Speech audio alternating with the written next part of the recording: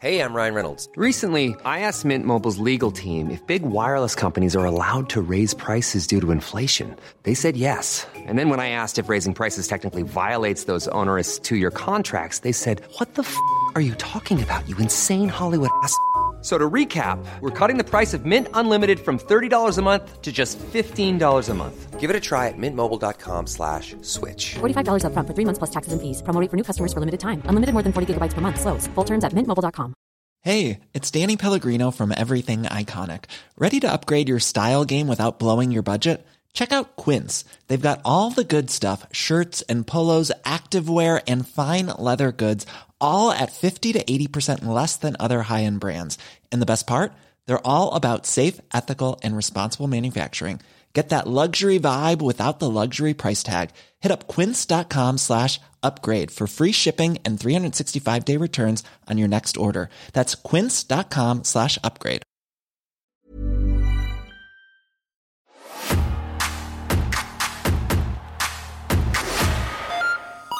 Come on to the Rock Show. Come on to the People's Show. Come on to the premier show, SmackDown. It's the 22nd of March, year of our Lord 2001.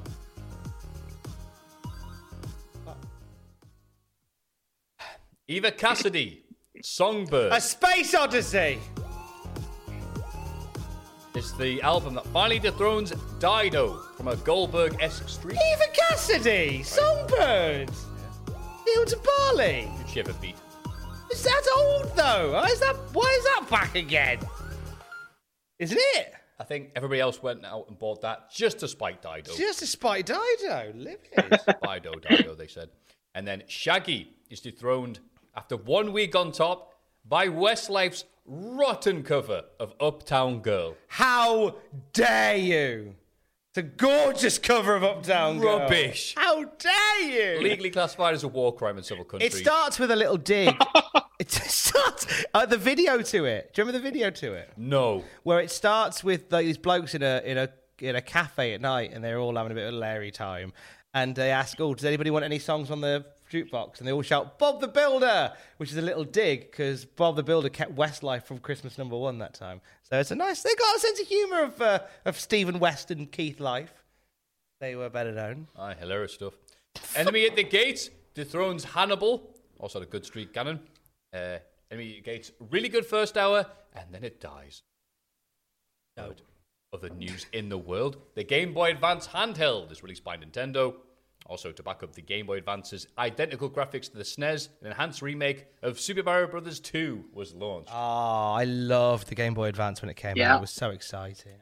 It's so weird thinking back, like their killer app at the time was old SNES games and old NES games done. But at the time, it was like, you know what? Yeah. Well, one. Good, wasn't it? On that next week when a rival game studio finally concedes and starts making games for them. Can't see that. What did you? One large. Oh, you shut up. did- One large corporation. Not yet.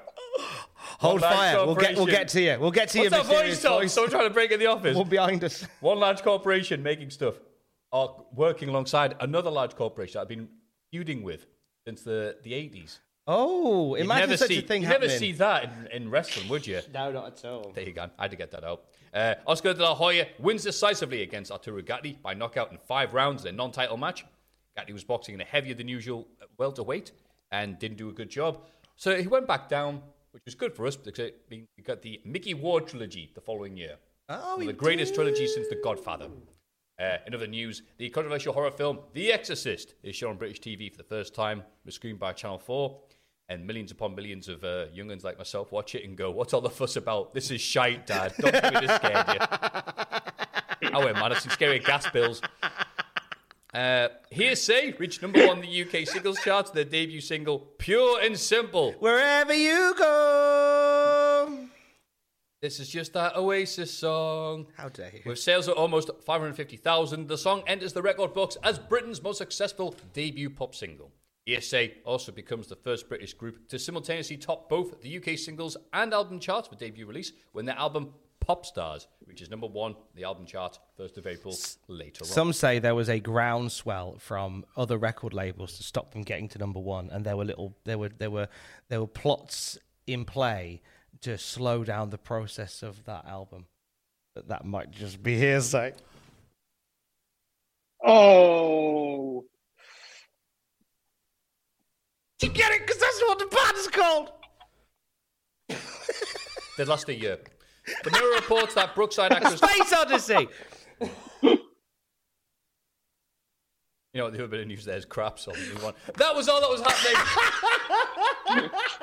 happening in the rubbish 4x3 era, known as reality, circa 2001, as Tom jokes on the coffee I made him. So don't die on that. I'll get called in the court for it. Yay! Anyway, but that was what was happening then. What? Stop it. What was... Everyone fucking started. What was happening in the wonderful world of wrestling? Those questions can only be answered right here and now. The Cultaholic Classic SmackDown review. You're listening to the dulcet tones of Matthew, trying his best to rein in the wild bull of radio, known as Tom Campbell. How the hell are you, Tom? I'm in a lovely mood for multiple reasons. One, I refuse to job to COVID. Yeah! Fucking squash match against COVID. Stick that up your jumper. 2, sat back with yourself again. Yeah. Weird doing it back over Zoom. But I'm glad that we haven't shut the Zoom channel down because we've got a flipping special guest with us this week. Someone I'm very excited to welcome to the show. We thank you for supporting us if you do so on Patreon at patreon.com/cultaholic, where you can watch these episodes. Don't do the money gesture. It makes us look crass. But not only you can watch these episodes of the Classic SmackDown review and the Classic Raw and Nights review, but you can also feature on them as well. And we are very, very honoured to be joined today by somebody who has very kindly supported this channel through Patreon. You may know him on our social platforms as ACAJ W2, but we know him as Adam Warrington, and there's Adam here now. Hello. Thank you very much for having me. It is our honour and our privilege. How the devil are you, Adam? I'm doing good, thank you. I'm doing good. It's glad to see that you seem to have made a full recovery from the COVID. Tom, you seem back to your old self, which is always good to see. Bless you, mate. I tell you what, I was livid when I got it. Wasn't even like sad. I was just angry because I had a really busy week last week, and I could have done with not living in the spare room for a week, away from everybody and everything I love. But I'm belligerent when I get ill. I'm just like, I just want to get rid of this quick. So I just took paracetamol and Benylin 4 times a day. Wore loads of jumpers, so I just sweated it out. And I was just like, I just need to get back in the office because I've got stuff to do. And by the weekend, I was testing negative again. So, I mean, it's not a tried and true formula to sweat out the COVID. I think I just got very lucky and just got a very light dose of it. Just knocked me on my bottom for a week or so. Or just not even an or so, just a week. Anyway, enough of that. Let's get to know Adam a little bit. Adam, where are you chatting to us from today? So I'm from Manchester. Hey, nice part of the world, Manchester. You been Mancunian all your life, Adam? Yeah. I was born just up the road in Bolton. But yeah, in terms of where I've lived. The overwhelming majority of my life I've been in Manchester.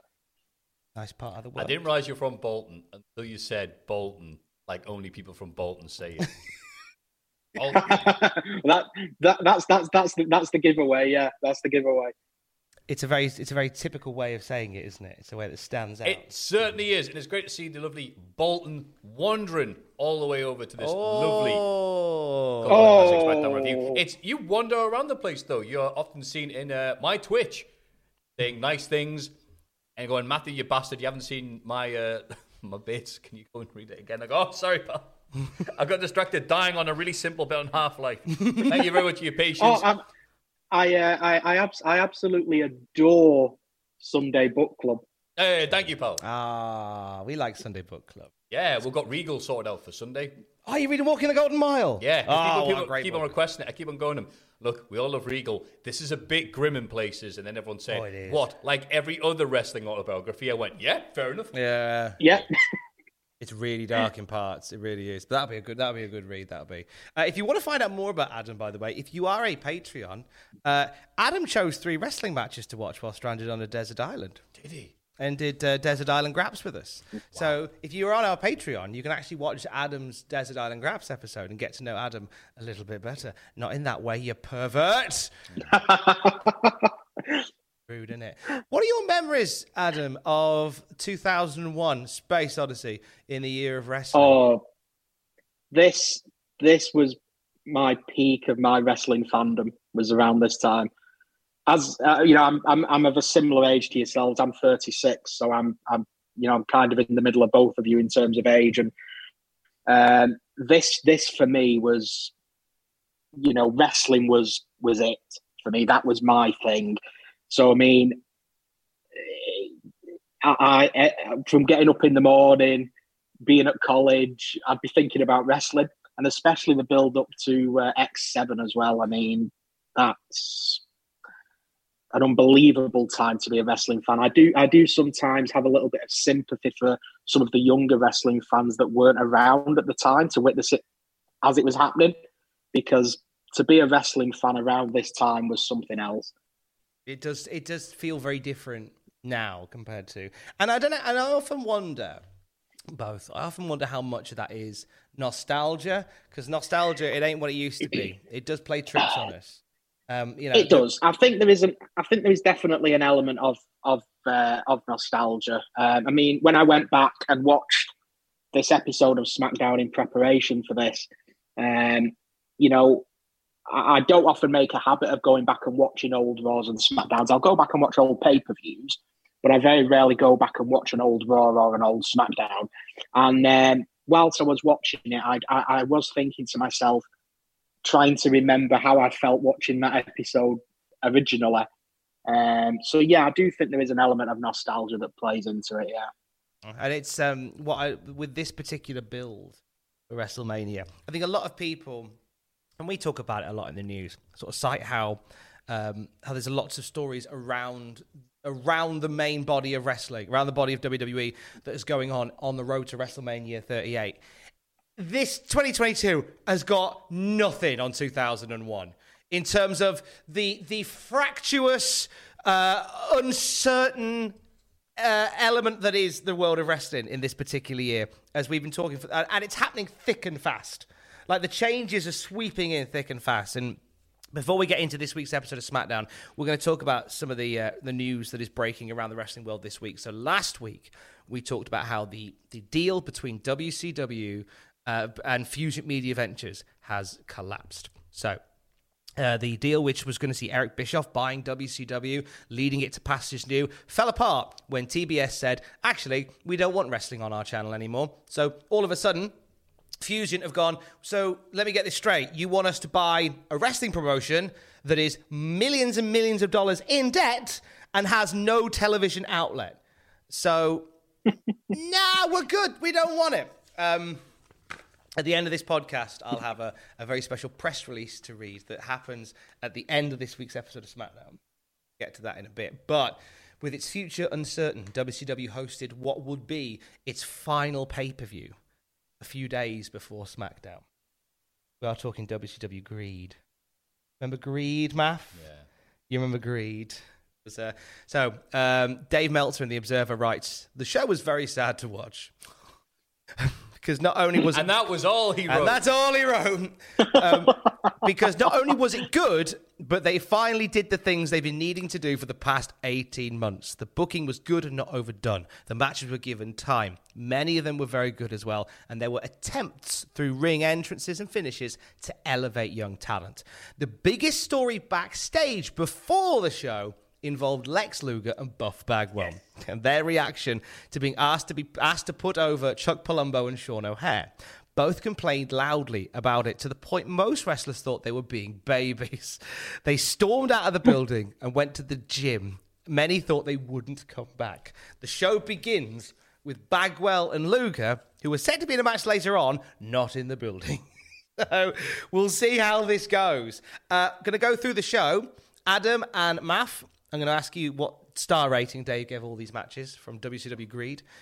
Jason Jett pinning Kiwi in 12-17. This is the debut of former ECW star Easy Money with a rather exciting new gimmick. Apparently, he was meant to have wings for his debut, but they ended up kiboshing that at the last minute. Oh, so he was a literal jet. A literal jet, apparently. Nice. How many stars did Dave give this, Adam? -1. -1. How dare you? Clearly not a fan of later day ECW then. 2.5. 3 3/4. Jesus wept. What? Wait, 3? 3? 3? A bit. That's all and the 3/4 orders that Easy Money did. For That's nearly 4. Inside baseball. Sorry. With that bit of knowledge, Eli Skipper and Kid Romeo beating Rey Mysterio and Billy Kidman to become the first ever WCW Cruiserweight Tag Team Champions. Now, earlier in the day, Kidman and Mysterio were told, you're going to win this. And then just before bell, they went, actually, we're going to give it to Romeo and Skipper. To which Kidman and Mysterio, having seen Luger and Bagwell throw their toys at the pram a few hours earlier, went, yeah, that's fine, no problem. Adam, what did Dave give this on stars? Well, given his last star rating for the previous match, I'm going to say he gave this one a 4.25. Not bad Bastard, guess. I was going to say that. 4 and an 8th. It's 4 exactly. Yeah, I'll win. So close. Wow. Was Dave Meltzer was Dave Meltzer feeling especially happy on the day when he gave these ratings or something? I think David had sex before the show started.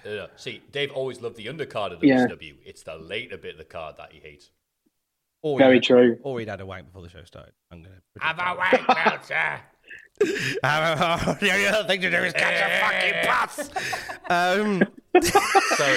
So he saw Billy Kidman come into the ring and he thought, right, that's it. Sources suggest Sean Stasiak pinned Bam Bam Bigelow in 5:55. No. There's a big push on Stasiak at this point. Adam, what did he give this? 4. Wow. You might not be far off, actually. Wait, 2 seconds. I just remembered that the reveal of Stacy Keibler's... Who is Stacy Keibler pregnant with? Who is her baby? Ended up being her pulling out a pram, and Sean says, pulling out pictures from the pram of himself, 8x10s, and going, I'm her baby. And throw him in the crowd, and Bam Bam Bigelow going, this is crap, and this set this up. Half a star. It was indeed half a star. But that's not how Sean recorded it. No. So I think we could safely assume that for this match, Dave was in the post-refractory period. He's having a cigarette. David just had his gas bill arrive before the match started. But in a bad mood. Lance Storm and Mike Awesome, Team Canada, beat Conan and Hugh Morris. Adam, stars. 2.5. 2.5. I like the fact that the Dungeon of Doom reunited at the very end. Nice. 2. Half a star. Wow. That's my heart. Shane Helms won the Cruiserweight Championship from Chavo Guerrero in just under a quarter of an hour. How many stars, Adam? See, on paper, that could be quite a good match. 3. 3. Those two getting 15 minutes. Oh, it's nice, isn't it? Good time. Nice, isn't it? Yeah, I'm going to say 2.5.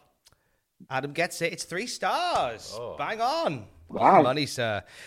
Chuck Palumbo and Sean O'Hare Here we go. Yeah. have retained the titles against Luger and Bagwell. Bagwell and Luger made it back to the venue for the match that lasted 54 seconds. Adam, how many stars?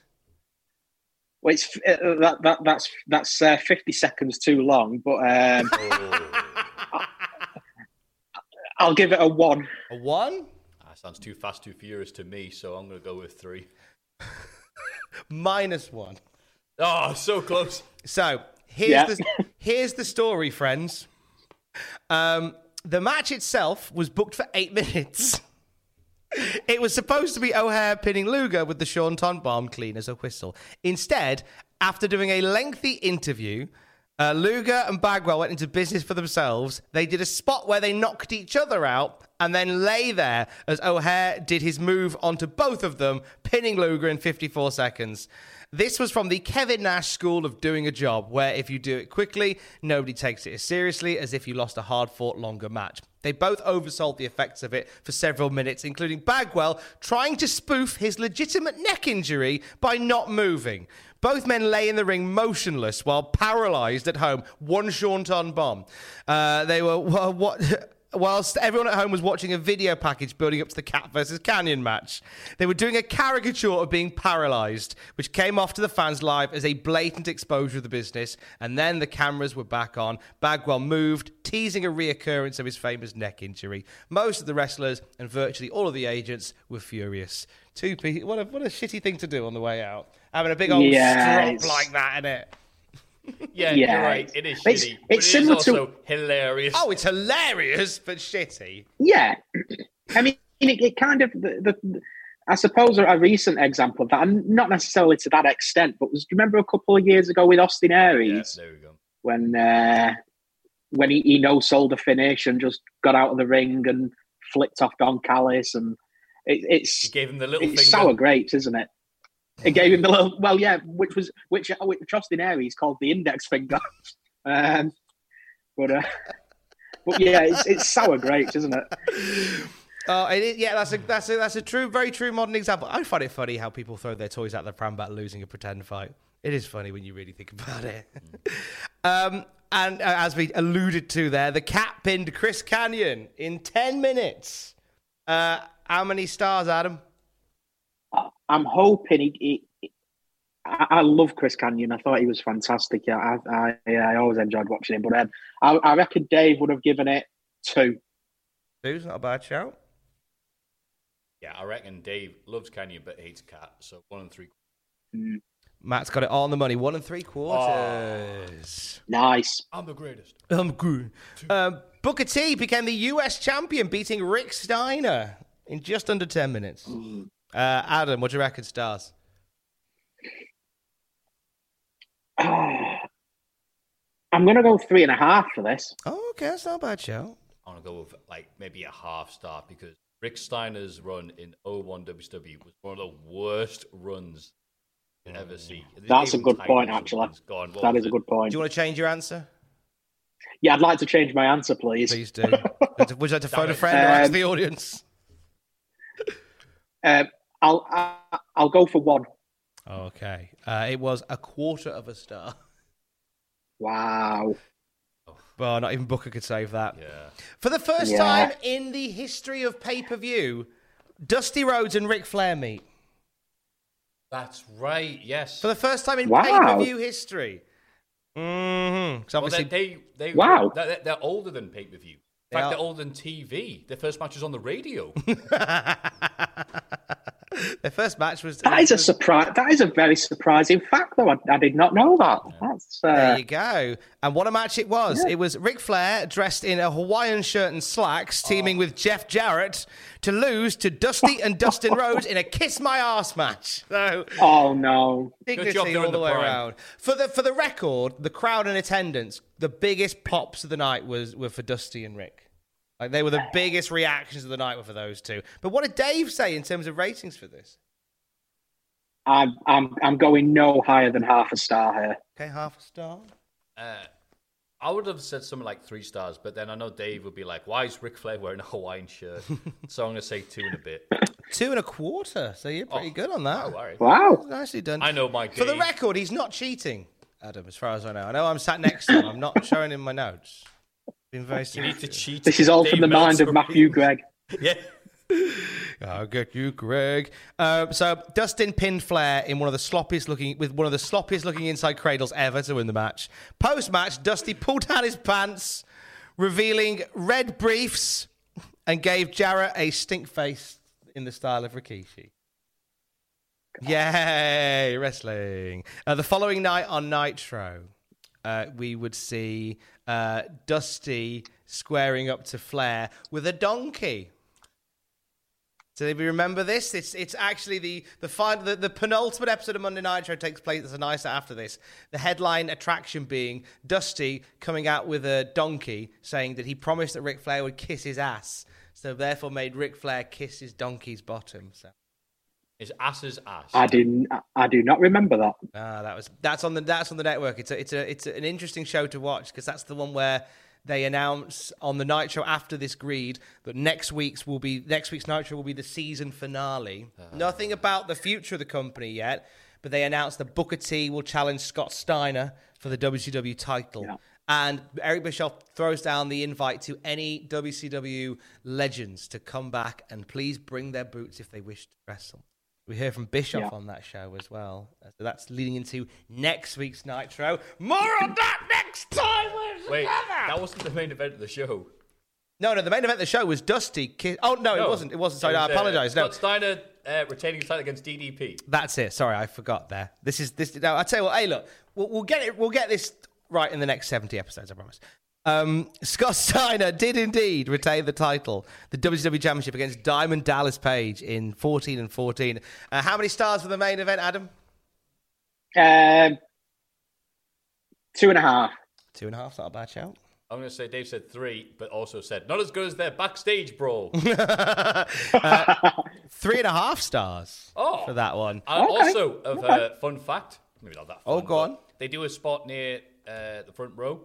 They have a fan who gets involved in the match, who gets blasted, or I think Steiner gets they use these destructible plates. They like to smash over. I don't know the hell they're supposed to be, but they get smashed over people's heads. Okay. What the fan in that front row, posing as a fan, is Paul London. No way! Really? You go out the wow. and go, that's Paul London. Got my hair. The more you know. Okay. You know.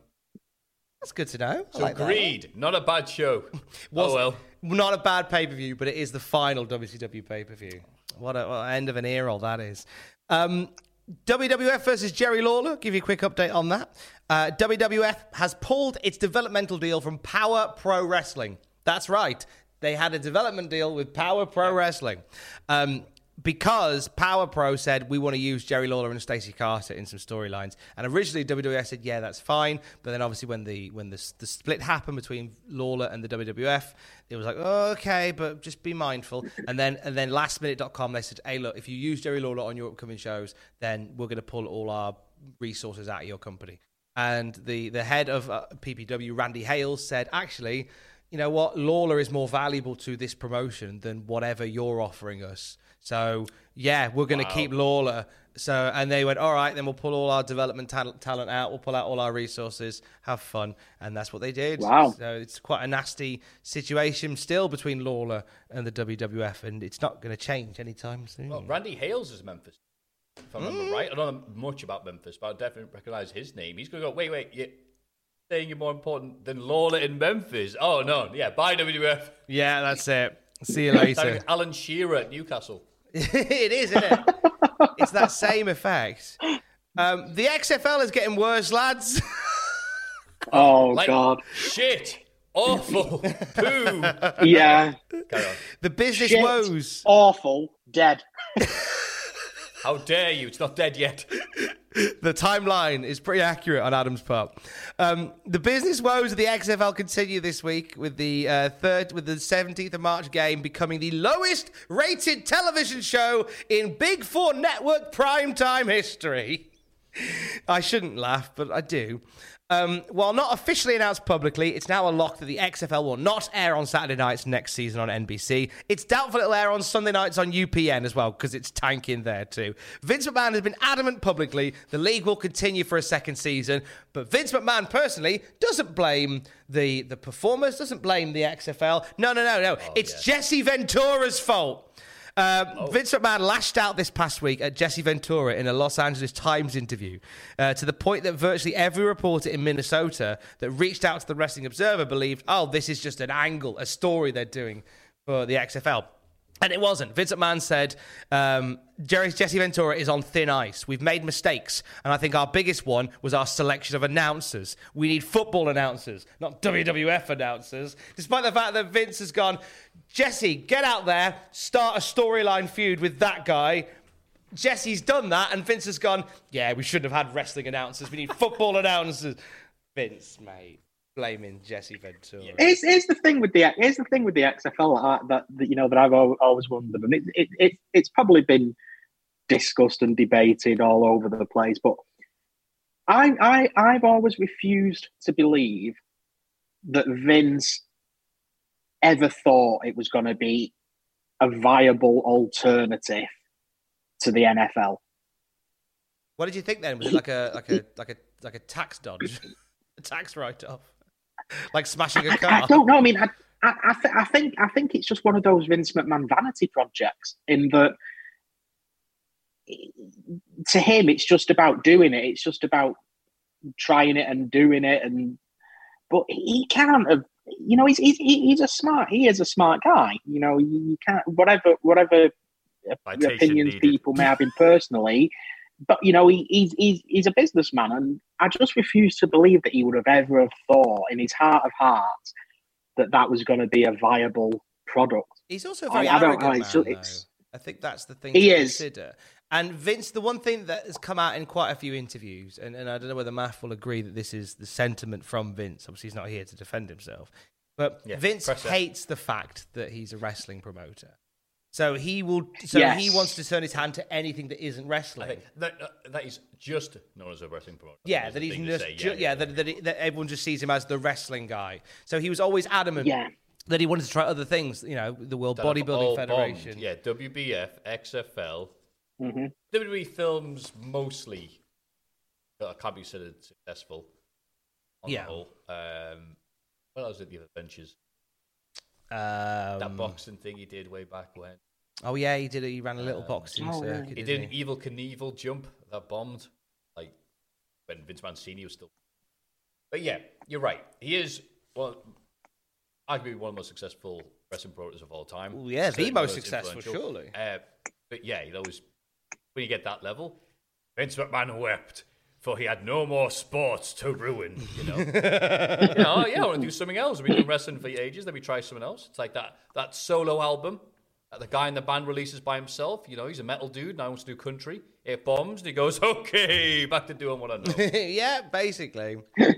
Basically is what it is. Oh, wait, question to Adam. Have you seen any XFL? And also, have you seen Vince McMahon's interview with Bob Costas? Oh,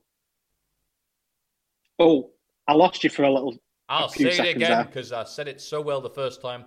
Have you seen any XFL, and have you seen Vince McMahon's interview with Bob Costas? Yes and yes. Gives you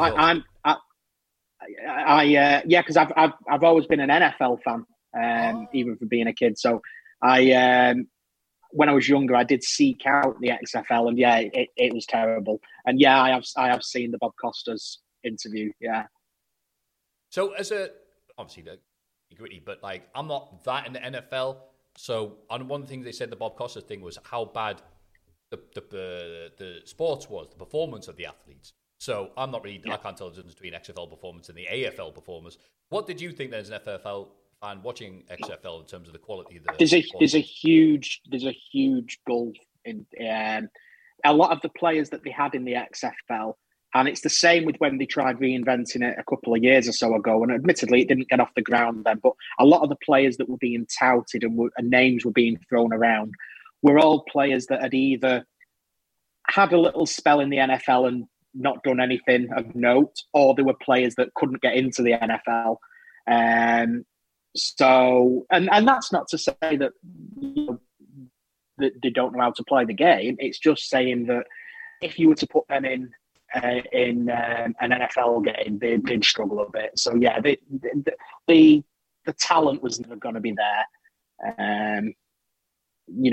Again, for it to be viable, the talent simply wasn't there for it. There you go. Thank you very much for clarifying that. And could you hold your papers up? That's preview the Vince McMahon interview with Bob Costas. Oh, sorry. Go on then. Because he tries to knock his papers off, but struggles. I'll tell you what. Yeah. Knock that one because I'm done with it. Yeah.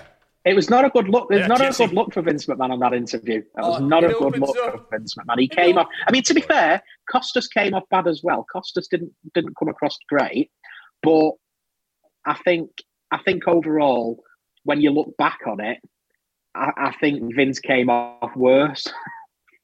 Right, with the open line, Bob Costa says something like, so what do you think the guarantee of XFL continue at prime time is? And Vince McMahon says, well, I don't know if there's any guarantee of you leaving this room still breathing.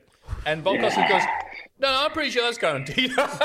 Yeah. All right, the Killers. Vince is such a weird creature in that, because he's operating in that interview the way that he's operated throughout his life, and people have kowtowed to, where he's just like, "I'll fight you," and Bob's like, "What are you doing? Like, no, that's not how normal people talk. You alien! Like, I'll fight you. I'll lean into you, and I'm gonna deck you." Right? Bob's like, It's a perfect example. It's the perfect example of what you get when you have somebody where nobody ever says no to them. So true. No one says no to Vince McMahon, not even Shawn Michaels. What? Why is that, Tom? Shawn Michaels, bit of news before we get into SmackDown this week. Shawn Michaels, a return is on the cards for Shawn. There are several different ideas that have been considered. The return itself is a definite. He will almost surely be at WrestleMania 17 in some way, shape, or form. Yeah. They may bring him in with a little focus for Mania, maybe shoot an angle to build him wrestling on on Backlash the following month. Last year, the idea was to keep Austin away from Mania and have him return at Backlash, and they resulted in 2 straight huge buy rates. Michael's return won't be anywhere near what Austin return meant, but they may use the same psychology here. Shawn Michaels expected to be at Raw next week to shoot something for a potential WrestleMania return. I hope that goes well. We'll find out next week. Well, we all remember how great that Triple H versus Undertaker versus Shawn Michaels 3-way dance was at WrestleMania 7. So, those are my notes as we get into it. We now hand over to Matthew Gregg, who will talk us through this week's episode of SmackDown for Thursday, March the 22nd, 2000, and Widdy Woo Widdy 1. Oh, thank you very much, Tom, for that. Now I'm going to send it to our lovely. How does the SmackDown theme go? Widdy woo, widdy wee, widdy woo, widdy wee. That's right. We're in Providence, Rhode Island. Magnificent job, pal. Where tonight, The Rock and Austin sit down. We open up with Jericho wrestling for the hardcore title. As William Regal is deciding he's going to reward Jericho for reasons Cole can't figure out. Why would he reward him? Cole is such a fucking idiot. That whiny voice as he's commentating with Taz the first time. Why would he reward him? Jericho put the P in PG tips on Monday Night Raw. If that's too subtle, I mean, he pissed in his cup of tea, and Regal had a little bit of a sip, and he went, oh, and he went, yeah, like that. Like he clicked his jaw, didn't he, a little bit? I'm sad he didn't do the thing that Rick Mail did on Bottom, where he picked something a little bit out of his tooth. well, mate. I wish he did that. Well, mate. Yes, so here's Raven with a Deathstroke the Terminator shirt. Raven was a big fan of these old school comic book T-shirts, or the metal ones. Can I just... You certainly can interrupt. I'm sorry. I'm terribly sorry. I wanted to just say one thing on Raven when he comes out to the ring and he's got his shopping trolley with him. It always made me laugh because when I was a student, when I was at college, I had a little part-time job at Sainsbury's, and it was in a less than desirable area, and people used to steal shopping trolleys. So quite often you'd be walking down the road and you would see like just some random person pushing a shopping trolley down the road, or walking around with a shopping trolley because they'd stolen from Sainsbury's. And whenever I see Raven coming out to the ring with his shopping trolley, it always makes me think of that. That's nice. Yeah. What's the furthest away you found a shopping trolley? Oh, we used to find them all over the place because it was the Sainsbury's where it was. Like I say, I was only like 16, 17 when I got a little job there part-time. And it was on like a main road. So you'd forever find them just scattered in the middle of the road that somebody had just dumped a trolley in the middle of the road. You'd find them at the petrol station over the road. Filled up? But you'd just see... But it's just like you would just see people randomly walking around with a shopping trolley that they'd stolen. And yeah, so whenever I see Raven coming out with his trolley, it always reminds me of that. I'd like to point out that to Matthew, there's no way the trolley could have been getting filled up at the petrol station because it's got holes in it and the petrol would slip through all the holes. No, but how does it make the trolley go? Really fast. Get around at the speed of sound. Got places to go. Control up my shopping! So he's ready with Deathstroke the Terminator shirt and a shopping trolley. Coincidentally, Raven was asked about, what do you do with all those cool comic book shirts that you had back in the day? And he goes, oh, well, this was before eBay, so I didn't think they'd be worth anything. I binned them all. Oh, Wah. So he'll be taking a shopping trolley to Lidl, I take it, rather than Morrison's. Also, Raven will be hosting Sunday Night Heat because the WWF cares about Sunday Night Heat. Honest MTV, why are you looking at us like that? Stop doing it. He's got a shopping trolley. What do you fuckers want? So Jericho and Raven had a banger at Halloween Havoc in 98, and they picked things up where they left off, with Raven instantly having a bin lid fly out of his hands and having to improvise with another one. Jericho springboard drop kicks Raven into the trolley. Get used to that image. I put here, that's not very nice. Jericho then dumps him over the guardrail as he splats on the concrete. EC dub. Jericho splurges Raven over a table and into a coffee pot. You think this is about coffee? Is it me again? No, not yet. No. Saving you later on. Jericho uses a mop complete with poo water. And I'll put here, you think this is about moppy? Incidentally, do you like how this backstage area looks exactly like the backstage area in No Mercy? I do. Like the thin corridor with the white walls. It's the No Mercy backstage area. It's great that someone decided, right, all indoor stadiums in America need to have the exact same paint job in corridor style, because it makes you think it's the same arena every friggin' week. It does, doesn't it? Like you have the arena. Yeah, it would be really weird if they go to Ohio and they got brutalism going backstage. Anyway, Jericho and Raven brawl all the way into William Regal's bloody office, and a picture of the Queen Mother gets smashed over Raven. Matthew, I hate how you over-dramatise how British he is and say things like Williams Regal's bloody office and the Queen Mother. No, there was actually a picture of the Queen Mother. Now, was it the Queen Mother or was it the Queen? Cole said the Queen Mother. Cole said the Queen Mother, but I kind of froze it, and Adam, did it look like the Queen rather than the Queen Mother? I did the exact same thing. I froze it. Good. We're in good company here. And I think it was the Queen. Yeah, I think it was. We think it's the Queen. Unless it was an old picture of the Queen mum. About when she was fit. Yeah. She was fit. We're just saying. Was it the Queen or was it El Hijo del Queen Mother?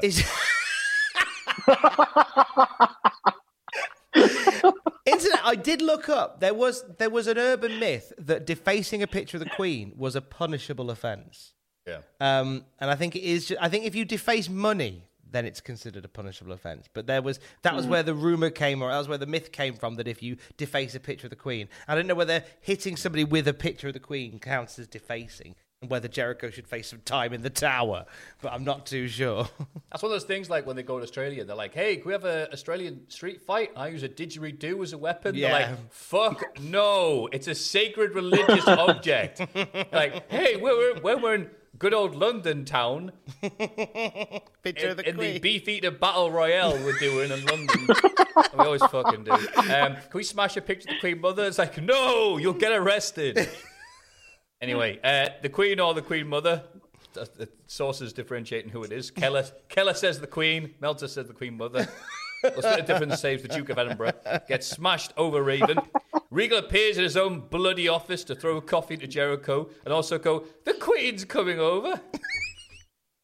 Yes, the Queen is coming round! That's exactly what he says. And also smashes a flower vase over Jericho because there's not enough goo goo gaga in this match. But then Raven smashes Regal and pins Regal to retain the hardcore title of the match against Jericho because that's how hardcore matches work back then. Cole speculates Raven was blinded by Crumpet. Well, we've all been guilty of that at one time or another. And that's why he attacked Regal. Coach then asked Regal. My question here. That's in your top. That's your top 10. That is. That's a top 10. That was an absolute. I was going to say a blinder there. Matthew top 10. Matthew soaks in the adulation like butter. Gets soaked into some good old bloody Crumpet. William Regal is asked by Coach, "Hey, are you all right?" And he goes, "Am I own bloody K? What do you think? Sod off." Sod off. Raven's I love so the fact that you used sod off. Exactly. good. Regan's so steaming, and he tells Raven, "Right, you Doylem, you're in a triple threat match at a hardcore title, you are, against Big Show versus Kane at WrestleMania X7. Oh, that's how we got to that match. Right. That is literally the book. That's how we got to Kane versus Show versus Raven via right. Jericho.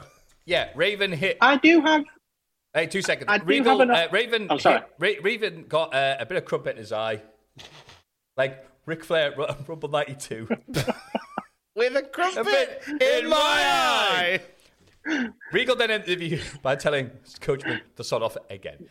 So that was a lot to take in. Tom, first of all, what were your thoughts? Okay. I thought it was fun opener. A lot of plunder. I didn't know that you could be pinned in a hardcore match, despite the fact you're not in the hardcore match. I can't remember if I've ever seen that before. Because Regal wasn't technically in the match, but Raven pinned him to retain. Can you just pin anybody? We have had that before, yes. Have we? Big Show did it the other week. Oh, okay. Just pin Crash Holly, even though he wasn't. Because I just like knock down like a butler or something, or a waiter, and just pin them. Well, we've seen it before when another guy shows up and they've got their referee to denote, "Hi, I'm now in the match," but Regal just showed up. Regal showed up in his own bloody office. I guess 2 seconds. I guess they saw the Queen Mother and thought that is a person An of authority. official. Yeah. Also, if you deface her image, you get arrested. But also, if the Queen pins you in a match, somebody has to count the pinfall. That's a good shout. Actually. Yeah. Adam, your thoughts, sir? I mean, to be honest, one of my thoughts, one of my overriding thoughts around the segment that took place in Regal's office was, what on earth did he have on his crumpets? Because when you go back and watch it, and you know, Raven's face gets dragged along the tray that's supposedly got the crumpets on it, they don't look like any crumpets that I've ever seen. Are we definite that they were crumpets? Because Americans probably just saw like some cylindrical bread and went, "That's probably a crumpet." It's the Queen and the Queen Mother thing again, isn't it? Yeah, they've just gone, "Here's some round bread. It's probably a crumpet." Yeah, Michael Cole reported on Wars accurately. We don't know who if it's the Queen or the Queen Mother, or if it's a crumpet or a scone. That's a really good shout, actually. I need to go back and investigate, like, whether or not it was actually a crumpet. Because crumpets aren't indigenous to America, I believe that Regal had them imported. He would have to have done, wouldn't he? So I don't think I've ever been in like a Walgreens and ever seen crumpets. Yes, they're not local to the area. Wild crumpets don't grow in America. He's in the wilds. Does he make his own crumpet? Like a little crumpet maker. Yeah. like he bobbles his own bread to make crumpets. Bubbles? Yeah. He makes little holes in the crumpets. NXT's first name before the title on that was the Crumpet Makers. How do you make a crumpet? Can you make a crumpet from scratch? How to make a crumpet? If you wish to make a crumpet from scratch, you must first invent the universe. Okay. Jamie Oliver has an easy homemade crumpet recipe, which involves milk, yeast, sugar, flour, bicarbonate of soda, vegetable oil, and double cream. I mean, so I guess Regal could feasibly have knocked up some of his own homemade crumpets. How'd you get the bobbly bits on them then? We will get back to the review, I promise. I'm just intrigued. How do they make the little lumps? We're all wondering if it gets stuck on a desert island. Desert island, I should say. And if you're forced to make your own crumpet from scratch. The ring. Okay, cook for 5 minutes. Bubbles. Okay. I'm just fascinated how they make the bubbles in crumpets. Or pikelets, as they're called in some parts of the country. What? Pikelets. Ah. I think that's a West Midlands thing, a pikelet. I've never heard that before. Pikelet is another word for crumpet. Yeah. Never heard pikelet before? No, never. Could be a Brummie thing. Crumpet, like pikelet is kind of a similar word for a crumpet. Yeah, this is definitely the diva match before the main event now, the crumpet discussions. Recap of Shane McMahon versus Vince McMahon. Ooh, on Raw, Stephanie tries to persuade Shane into not challenging the dad to a match at WrestleMania, but Vince shows up and goes, I've never backed down for a match in my life. And of course he signs it. Bob Hoskins does not do a run-in. Vince distracts Shane so Triple H can beat up Shane right in the ring. But before Vince goes, whoa, whoa, whoa, whoa, what are you doing, Triple H? Pedigree. Vince tells Shane he regrets Linda giving birth to him. And also, speaking of my dead wife, I'll be bringing the corpse of Linda to watch Vince beat Shane censored at WrestleMania. Triple H watches this backstage and talks about how smart he is. Stephanie's like, oh, if you're so smart, then how come Kane pressed me over his head on Raw? Triple H goes, I have to go be smart elsewhere, and leaves. This was a bit from Raw, which was hilarious, where you had Undertaker on the floor, and in the balcony bit, you had Kane holding up a mannequin, perfectly still. And the mannequin that wasn't moving. The acting was too good to be Linda.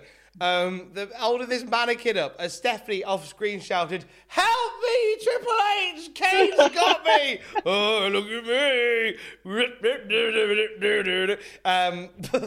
But it was blatantly a mannequin. It was a real shit bit on Raw. But I remember the segment, like watching it years later, but they do not show clips of it, which to me is them going, yeah, let's just talk about it rather than show it.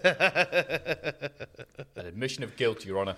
Mm-hmm. But they like doing that because last week they did the bit where they were, hey, let's be in the limo, haha. Oh no, there's Undertaker. And it's blatantly the recording from Triple H's death. Oh no, we're in the limo.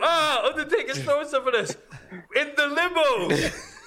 Did we mention that we're in the limo? No, oof. Oh, turn the radio off. Splat, I found the minibar. How do you make a crumpet? In the limo. In the limo, that's right. Oh no, my crumpet has glass on it from Undertaker's. From what with me being in the limo and all. I'll give these to Raven. He can get it in his eye.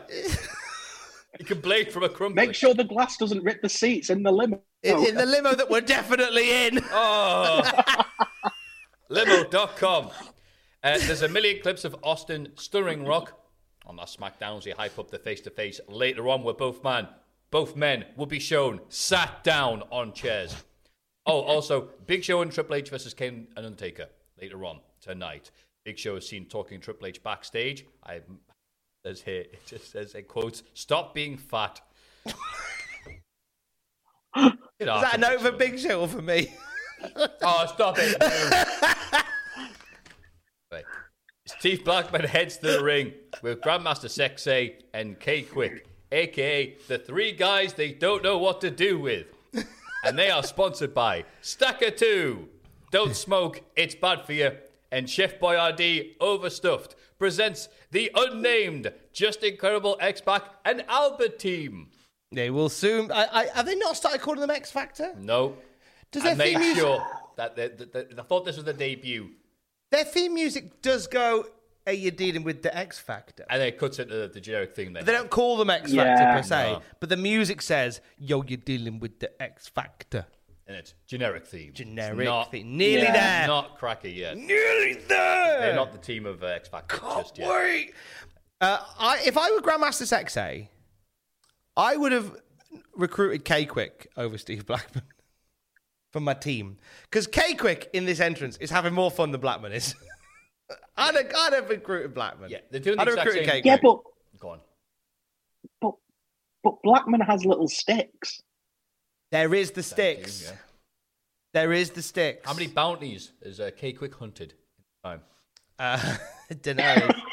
Were they doing them in packs of 2 at that point, or were they just doing the one little ones? Pause for furious laughter for people at home.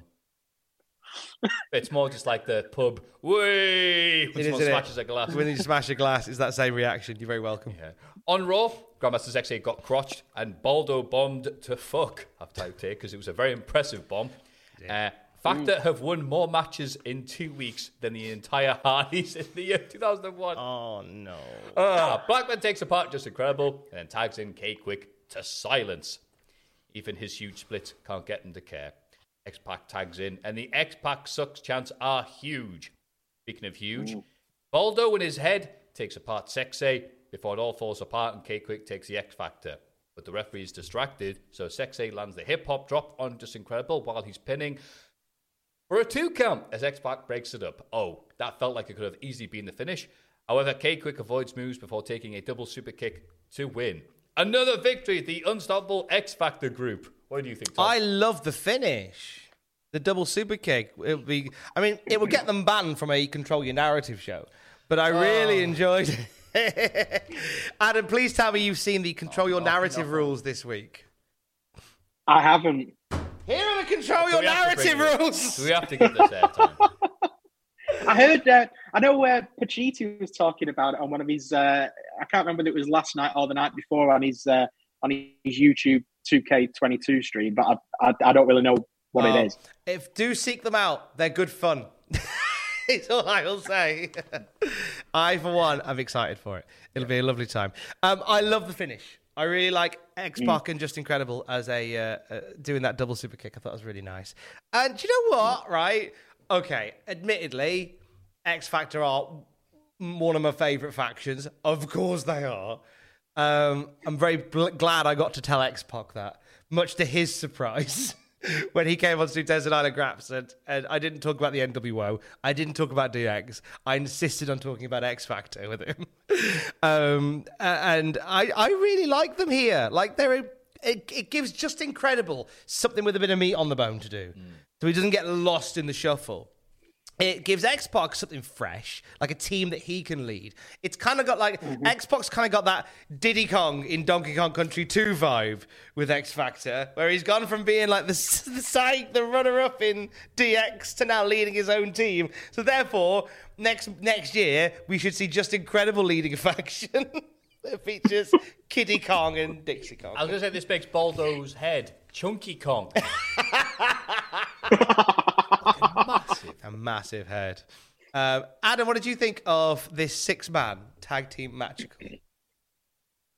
I thought it did exactly what it needed to do. It's you have 6 guys in there that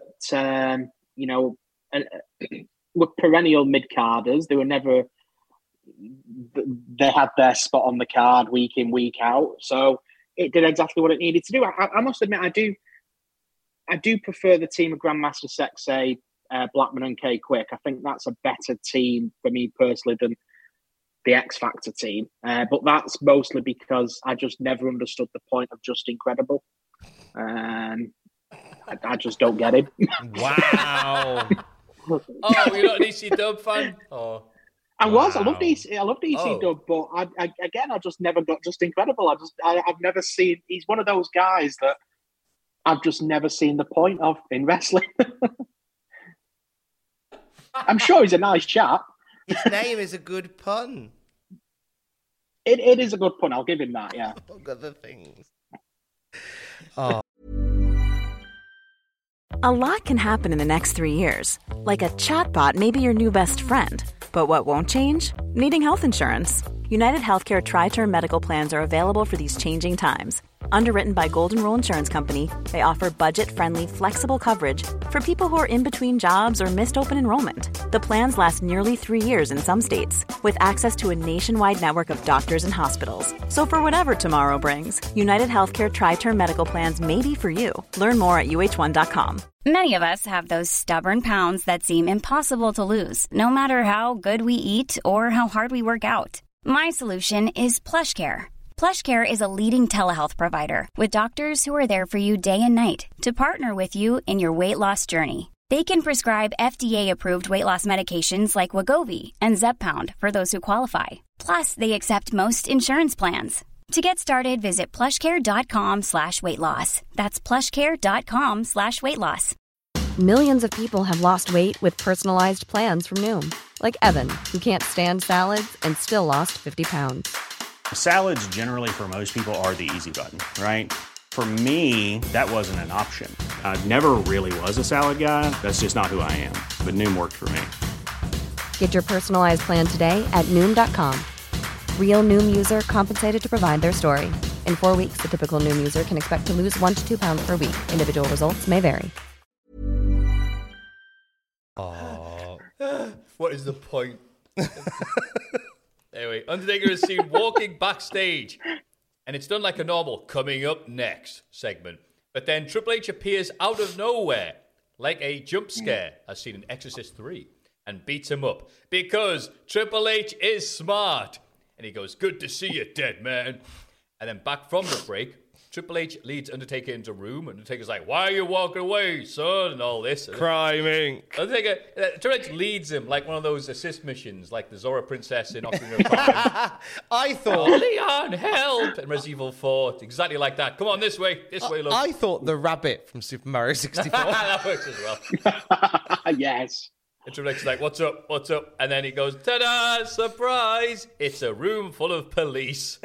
I hate when that happens. Wait, hang on. What am I reading? Is this Jerry Lawler's notes? Oh, no, sorry. Undertaker is then arrested while Undertaker does badass, oh, yeah, pro-cop lines such as, oh, look at this bunch of bacon right here. Oh, we'll be stopping off for donuts on the way home, son. Respect our troops. Yeah, respect our police. Troops.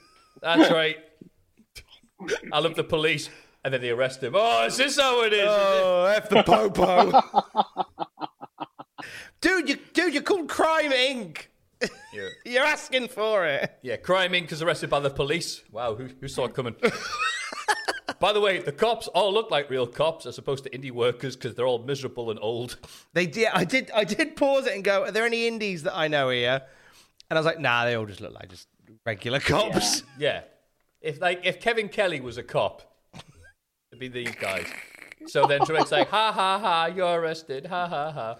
Except he's not arrested because he's allowed to stay in the building and watch the telly. Yes, they don't know if they're going to charge him or not. So the cops go, we'll just sit him down on this nice couch. And they're like, I understand this, but it's better than a night in the cell. Stupid police. I'm to bribe the screws, so I guess I'll sit down here on this comfy couch.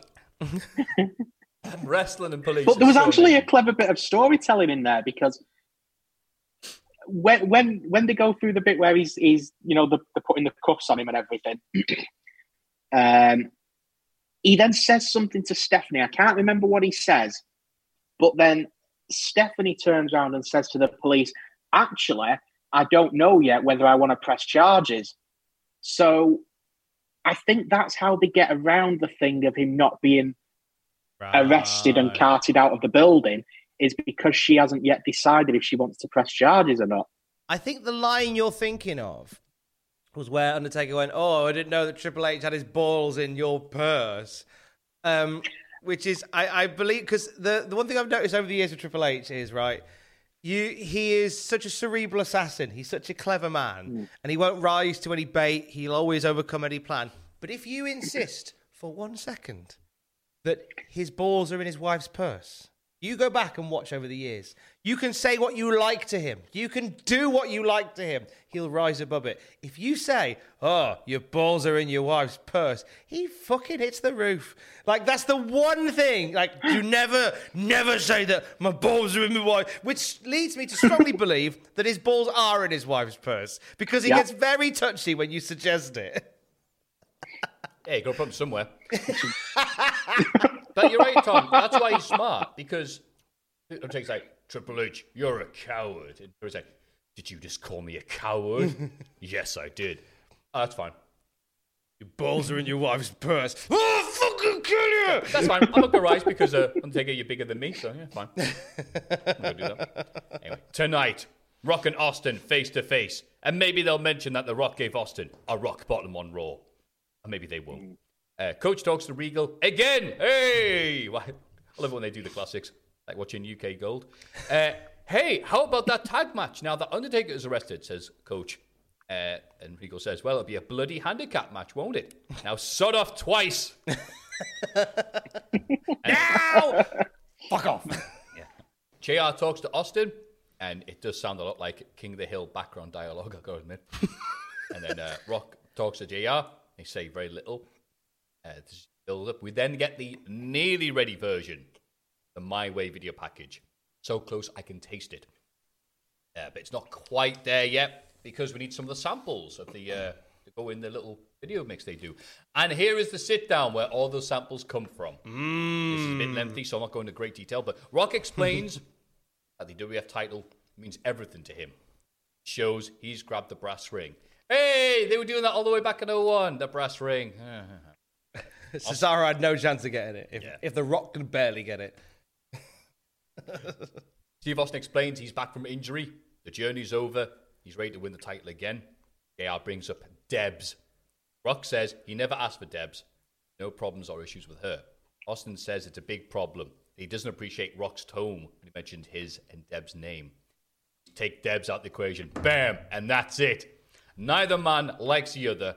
And this goes on for a while, but I loved all of this. It didn't feel too forced.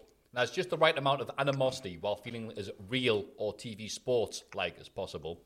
Austin ends with yeah, I need to beat you, Rock. I need it more than you can even imagine. And it's so tremendous watching it all back and going, oh, this is it. Yeah. This is where they did the My Way bit. This is the bit that we remember, those highlights, those sound clips that they play every year. It's timeless and ageless.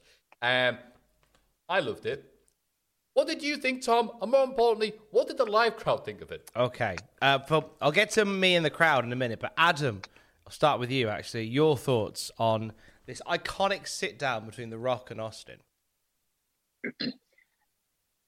This was the first time I've watched it back in full for quite some time. And it is still, to this day, 20 years later, as iconic as you remember it being at the time. And you just don't get stuff like this now in WWE. You don't get it. You do not get this anymore. And it was just so iconic. And all three people played their part perfectly. And then, of course, you then get it intertwined with showing you've got a bit of the My Way promo and everything and the build-up. And I remember just being a kid watching that and so excited for that match at Mania. But that sit-down interview was something else. The body language between them, the way they address each other, and it doesn't have to end in. I think nowadays, if you did this in WWE, it would end in a massive pull-apart brawl, and you'd have all the jobbers running in to break them up and everything. This didn't need that, and it played to perfection. I'm echoing a lot of what you two say in this interview. Very different language from both of them.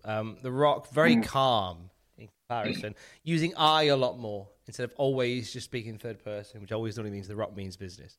Austin, clearly, I forgot how rattled Austin is in there.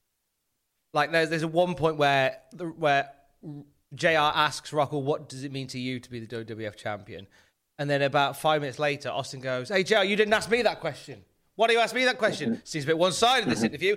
And Austin's in a real shitty mood throughout the whole interview. But Austin's always been that's always just been his way, but especially so. He seems really rattled in it. And The Rock just seems incredibly cool. And then those really iconic lines, as Matt and you said yourself, Adam, The Rock saying, win, lose or draw, you'll get the absolute best of The Rock at WrestleMania.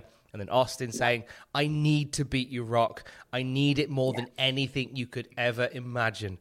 Oh, God, so good. As JR points out, it goes, well, Rock, you don't need to beat Austin. Austin needs to beat you in this. Now you're still getting the best to be in Austin. Yeah, as you said, it contrasts so well. Rock, confident, Yeah. You know, it's just like, do I like Austin? Do I respect him? Yeah. Do I like him? No. And all that stuff. It's just like, it works really well. It looks very sporty and very unlike anything that WF has done since, I think. I can't remember last time they did anything like this. And then, just Rock going, could be good. And Austin just like, don't mention my wife. Don't mention my name.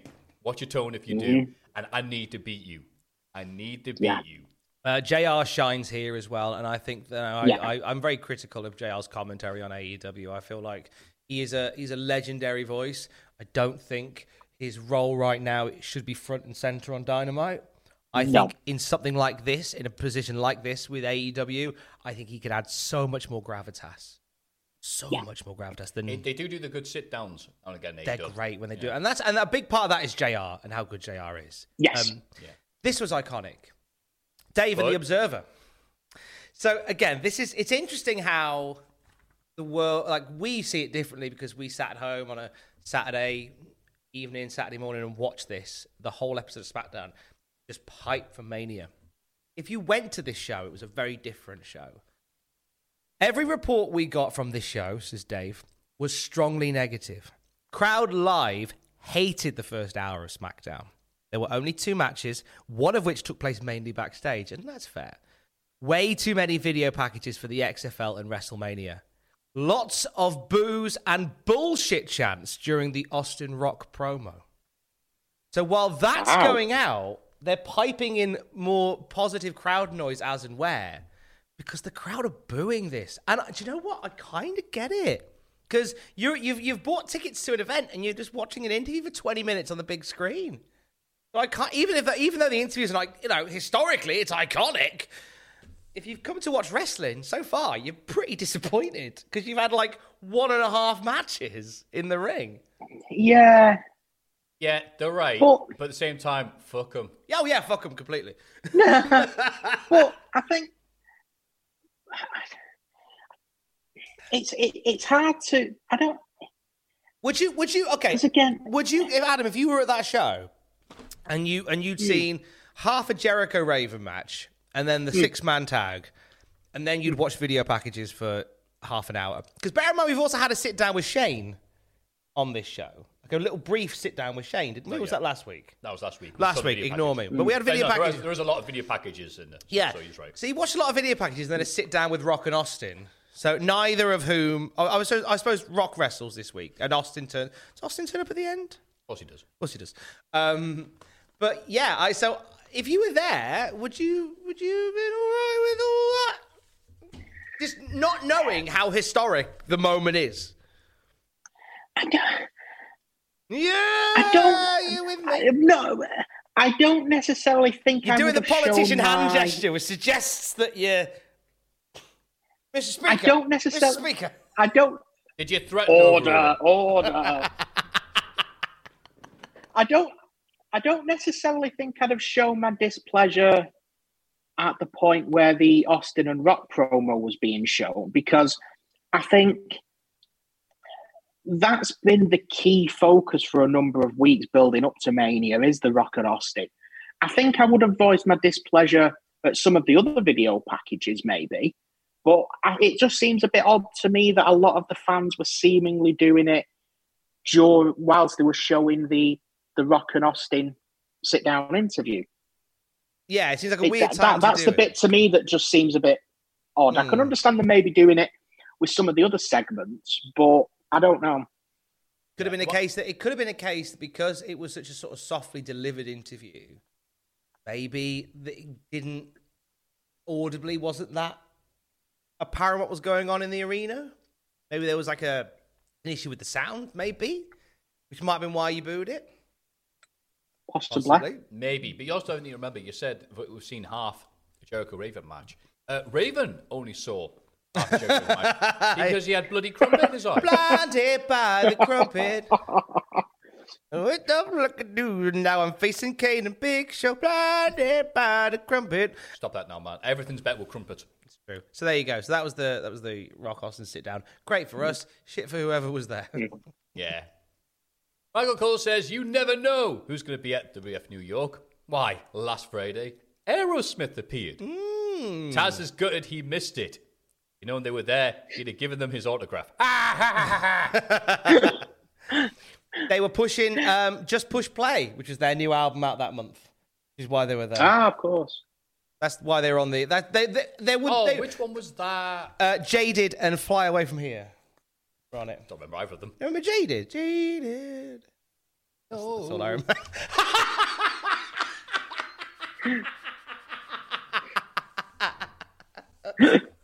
No, sorry. I pressed skip. They wouldn't have turned up just for fun. They're there to promote. Of course. Wow, Aerosmith just showed up. It's like that. Yeah, I don't think Steven Tyler was sat at home going, wow, the WWF's really hot at the moment. Let's get ourselves God, back to there's just WWF nowhere to New go York. in New York. It's such a dull, boring city that sleeps after 10 p.m. Let's go for an overpriced, shitty chicken burger at WWF New York. On the off chance that Hardcore Holly might turn up.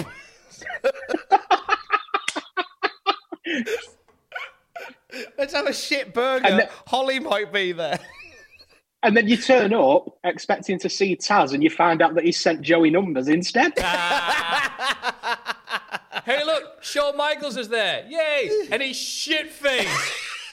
Save that till next week. Save that till next week. No, God. He's going to be at WrestleMania 2 He's been weeks' on the time. sobers again. Yes, Shawn Michaels going to be at WrestleMania, and he went, when's that? That's nothing. The Shawn Michaels dude is bad next week. Wait to see what gimmick they give Chris Jericho. I love this story so much. Do you know the story? Just a tease. I'm trying to think what gimmick did they give him. No, they didn't. They didn't. It's quick tease because you've been such a good sport, a Patreon person. It's in Jericho's book that next week, which is on Raw and SmackDown, Jericho disguised himself as Doink the Clown to sneak attack Regal. Memorable. Of course. So backstage, yes, Jericho's all doinked up, and Shawn Michaels comes. He's all fucked up. Yes, and Shawn Michaels shows up like Davey Boy Smith at SummerSlam. He's all left, and he looks at Jericho. This is from Jericho's book, and Shawn's looking at him, going, "They made you doink." And Jericho's going, "No, I'm not doink full time. I'm just doing this to attack Regal." And he goes, "That's bullshit. You shouldn't be doink." And it's wandered away, and Jericho's like, "No, I'm not like now." Jericho's new gimmick, Doink the Clown. Amazing. So Shawn Michaels went backstage, he went back home, I guess, and was like, "Big Jericho's Doink now." More than next week though, because this week Big Show and Triple H are here. No, Big Show does not get an entrance. He's there already in the ring, like he's Barry Horowitz, circa 95. Because obviously Aerosmith got an entrance on this show, but Big Show didn't. Even Horowitz in 95 got entrances because they gave him that pop version. God, you're right. The Sylvie of the 95-96 run. Barry Horowitz, what's your gimmick? Jewish. I'm Jewish. God. And he was tag team with Haku. Plus, you could argue that Horowitz was better than Big Show anyway. Dude, they chanted his name at Survivor Series 95. I didn't hear any Big Show chants for 95. Exactly. Triple H, of course, gets his overblown entrance. Cole mentions that there was a 25-foot keep away thing that I can't remember the term. Google this later. Oh, shit. Restraining order. There we go. I knew if I said that out loud and I was awake for this, as I did my notes, I remember it. A restraining order, as they call it in the biz. My favourite part of the Classic SmackDown review is Matthew's notes. Because Matthew, what happens is Matthew writes his notes and then he has like a memento moment where like his memory is wiped. So he comes to sit down and he goes, "Who wrote this?" You did a week ago. Part recap, part shopping list. This week on SmackDown, egg, bacon, cat foods. Yeah. So, wrong list, sorry. I'm making crumpet. So, Cole explains there's a restraining order against him. That's why he was arrested. They weren't just, look, it's the Undertaker, arrest him. So I thought, oh, that makes sense. It wasn't because he was wearing pro-crime t-shirts. Anyway, Kane's pyro scares the shite out of the front row again. And Kane goes after Big Show. We noticed this last week, and also Tom, that because they cut that camera a split second before they do Kane's pyro. And it's I'd forgotten all about it because now we expect it, I guess, or they're doing it a different way. But like the front row goes, whenever there's a pyro going off for Kane. And it's awesome. I forgot that bit about him. Like, yeah, Kane's going to scare you. Kane sends Triple H flying with a big boot and also chokes him. But luckily, BS is there to save him. Undertaker is shown watching this while handcuffed, nodding his head like, yeah, brother. Kane press slams Triple H effortlessly onto Big Show. Hell yeah, it is Cool Kane in this match for definite. Cool Kane! Cool Kane! Cool Kane, his Christian name, then slams Big Show. Oh no, wait. Big Nose hits Kane from behind, so Blubber Guts drops on him. Boo. They're saving it for Mania. Of course they are. Triple H always did a good job of selling Kane's strengths. Big Show suplexes Kane, but he keeps sitting up. Show tags in Triple H, who also can't put down Cool Kane, who takes out Triple H with a top rope clothesline. Kane sets up a chokeslam on both men, but is only stopped because Triple H distracts the referee so he can kick Kane in his cool dick. And his showstopper ends it. What an awesome match for Kane. But wait, Triple H and Show continue attacking Kane's groin, with Show deciding to drop big fat elbows for good measure. A pedigree on a chair finally inspires Undertaker to beat up all the cops while wearing handcuffs. Lol, lol, lol, lol, lol, I've put. Yeah, yes, it really is. Undertaker smash! And they're like, what? Triple H does the chair choke, like in Tango and Cash, on Kane in the middle of the ring, mocking his stupid brother who stinks. Oh, God, your brother's so stupid. Luckily, he's backstage. You can't see this because your stupid brother's stupid. And now you've done it now. And then he shows up, still attacking and big booting the filth. Triple H dares big old Crime Inc. to get in the ring. And that goes as well as you'd expect because he's handcuffed. Big Show and Triple H keep on attacking both men until Triple H smartingly reveals these aren't real cops. They're Triple H's mates. I'm so clever. Ha, ha, ha. So Triple H has them handcuff Kane as well. Hey, seeing as you met some of my mates, here's another one. And brings out his other friend, Shawn Michaels, who's fucked. So he puts him back under the ring and gets his other friend, Sledgehammer, to completely twat Undertaker's forehead open, causing him to bleed. Anti-cop blood everywhere. Meanwhile, there's like 17 cops on Kane, and he's still trying to kick out. Awesome.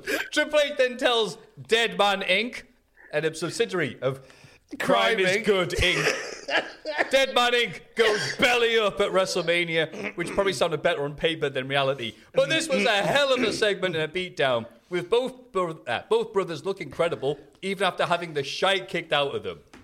Oh, loved all of this. It was great. Kane, looking so great. Cool Kane, get that chance to shine. Who's dumb Kane? I don't know that lad. He's out. Stupid Kane is on holiday. Exactly. We've just got Cool Kane this week. Cool Kane, beating up both men in a handicap match, kicking out of everything, only beating them by getting kicked in the dick, which even Cool Kane can get over. And then, after a pedigree on the chair, after getting his knob worked, he's still kicking out. And there's 120 cops on him.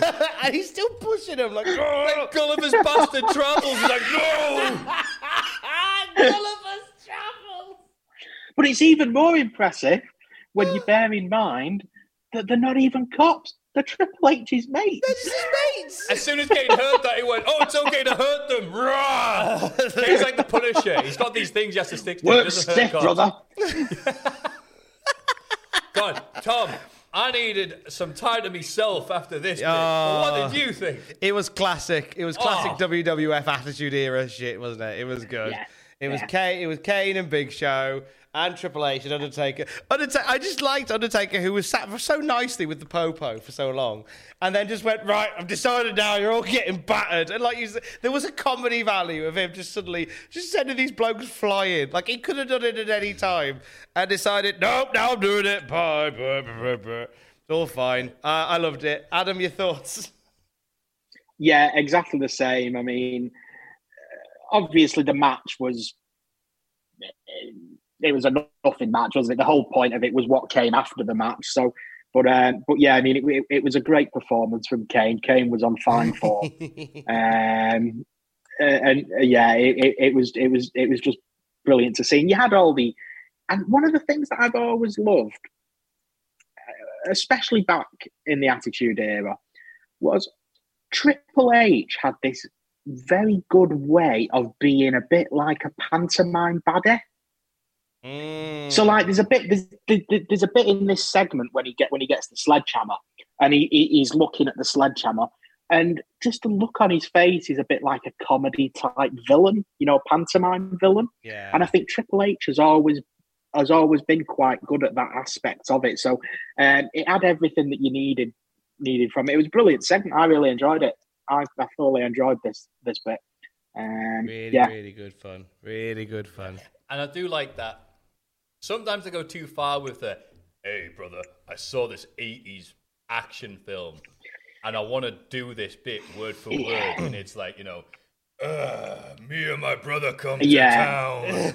The sheriffs shit themselves in fear. Vroom, vroom, it's me and badass Billy. God. And it's like, all right. But this week, with Undertaker beating all these cops.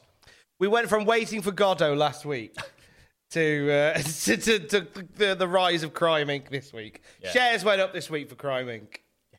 Shares were up. It's going to go belly up at WrestleMania, apparently. Belly up. Okay, not a great ending line, but... No. And then immediately after all that, wow, I can't wait to see Triple H versus Kane. But then later on, we'll get that, I guess. But before then, I'll be happy with Triple H versus Undertaker.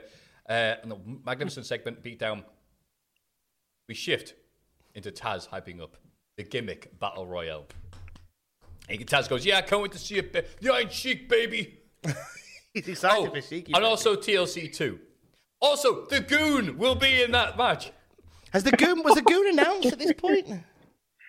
They haven't announced anybody, which Power Slam Magazine at the time did say that there was speculation because it was on April 1st, WrestleMania, that is, that the gimmick Battle Royale was an April joke. I mean, it kind of was. In general. Yeah. But we were all the fool, I guess, because... Wait, is that how that works? It's after midday, so technically it shouldn't have been. How'd? Was April Bastard 2nd of the UK when we're watching it live? That's true, actually. Yeah. What's quite nice is there's a line when we do the watch along. There'll be people picking up. There's a line in that gimmick Battle Royal. You know the one, Adam. I know the one you mean. With Iron Sheik walking to the ring, and Bobby Heenan says, "By the time he gets to the ring, it'll be WrestleMania 38." And here we are. Yeah. On the like a week away from WrestleMania 38. Good God. Sheiky's nearly there, baby. Just imagine the pop when Sheiky comes out at WrestleMania 38. Yeah, he made it. Good, that, isn't it? I wonder if they will do It'll be that. like when they do the marathon at the Olympics. So when they do the marathon at the Olympics, whoever wins it, they come into the Olympic Stadium at the end of the marathon, and that's where the finish line is. That's what it'll be like with this. It'll be halfway through a mid-card match at WrestleMania 38, and you'll just see out in the corner Sheiky baby just coming in to finish. That would be amazing. I'd love that as a thing. Nice. Anyway, the Hardys were a lot of stuff here now. The Hardys were the tag team champions. Yes, there's been a lot of storyline. Yes, against Edge and Christian, with the new roster member Rhino making his WWE debut. Obviously, been down as a jobber before this, but this is proper debut as a proper wrestler. Well, he'd been put over on dark matches at Rhino, and JR was really high on him. And JR said, "Oh, we'll probably bring him in, but we'll probably give him a new name." And they finally just went, "Do you know what? Let's just swap the I for a Y, so we own the name Rhino." Yeah. What they did. They just called. Should have the wrestlers and call him Tazzy. Rhino makes his debut and helps ENC win the titles. And this is nice because Rhino was part of that four-man group back in the day with Edge, Christian, Rhino, and Joey Legend. Obviously, one of these things is not like the others. One of these things does not belong. But yeah, they grew up and trained together in the indie Canadian scene. Have to drive over frozen lakes to get to the events and all that stuff. So it's nice to see them reunited, and it feels so good. But then the Dudleys appear and go, "Hey, we were supposed to have that title match. tonight, but our planes got cancelled. I wonder who did that. And Regal goes, oh, really? Yeah, you should get your shot tonight then. Like, all right. So Edge and Christian, the new champs, then defend their tag titles against the Dudleys on the same episode of Raw later on, with brand new roster member Spike Dudley make his debut, appearing to help the Dudleys win the titles. This happened on one Raw. One Raw, there were 2 title changes of the tag titles. Yeah. Bloody hell, all right. Yeah. And lots of these... Wait, 2 debuts on one night? 2 What debuts. is this, AW Dynamite? But the other thing as well that struck me with this is, I can't remember whether it's during the Edge and Christian and Dudley's match or it's earlier on where commentary makes reference that Edge and Christian are 6 times tag team champions. Now, when you consider that they only came on the scene in 99, so within 2 years they've had the tag titles 6 times. So that just shows you that within those couple of years, with these 3 teams, how they were just passing those titles around basically for a couple of years. Yeah. You know, because within 2 years, they were 6-time tag champs. They really were the slags of the tag team title division, you're right. A pot noodle. 2000. Go on. So going back to this this episode of Raw and these debuts, I remember at the time thinking that Paul Heyman was plotting an ECW invasion because all of a sudden Tom, Heyman was silly on. Billy. I know, right? Because Heyman was on commentary, and all of a sudden Rhino was there, Spike Dudley was there, Just Incredible was there. And I was like, "Oh, this is building to a thing." I remember that point thinking that. This never happened. Backstage, Kelly asked Edge and Christian if they're worried about tonight. And Edge and Christian replied, "Who's the first president? What did the Pilgrims eat at Thanksgiving? Where's Jericho's wife on January 6th? And who won the previous TLC?" That's right. All those questions got answered, obviously. He didn't say it like that. And it's cool because they have a backup. Christian, get the Rhino. That's cool. And they do this in front of a big sea of cardboard boxes. And because I watch a lot of like bad 70s pop drama, I was for certain that Rhino was going to come through there. That'd have been great. That did not happen. They were rubbish in cat because it's just like 17 cardboard boxes. I've seen it at your local supermarket, as I imagine you worked at. But no such luck. Anyway, The Rock is backstage. No. The Rock is backstage. But also, Austin is backstage, getting drunk and messing around with a forklift. I want to live that life, but instead, I'm living the Greyhound life, presented by a Greyhound news presenter. And I'll just put, it's the shit we just saw. Greyhound, moving faster than the WF tag team title changes. Woof, woof, move, move. Can you give us a woof, woof, move, move? Adam, give us a woof, woof, move, Me? move. Woof, woof, moo, moo. Hey! Ba, ba, ba, ba, da, ba. Dogs. Edge and Christian and Rhino versus the Dudleys and Spike. Nice. Still just 6-man the Dudleys, I guess. trios action. Exactly. The Dudleys beat up all of the Canadians until they tag in Spike, who manages a few quick pin attempts before Christian bonks him on the ropes to get the advantage. Rhino tags in and starts kicking the fuck out of him like it's 2000 ECW again. Crowd chants, EC dub, as Taz assures Cole, Michael Cole is not bigger than Spike Dudley. Hot tag to Bubba, who takes apart everyone, including Rhino, which I thought was surprising. I thought he was going to be like the big Albert of the team, but I guess not. They flapjack him onto the ropes in a cool moment. I'm not sure it was going to go a bit crazy or not. They ends up going in the middle rope instead, but ends up looking all right. And then, what's up to the balls, ripping off that Cool Cane spot we saw a few that weeks was ago. a great Cool Cane spot. This sets up the tables, and the crowd reactions are just as crazy for the Dudleys this week as they were last week. Hot as hell. My God, they love the Dudleys right now in 2001. Christian moves the table, however, to prevent a table flapjack, but they set up a 3D. However, Christian escapes the ring to avoid it at last second as the crowd goes, "Aww," loudly. I forgot how great the 3D was at its peak because different people in the crowd would see it coming at different times. So it's like, Irish whip off the ropes, Devon's in position, Bubba's looking at him.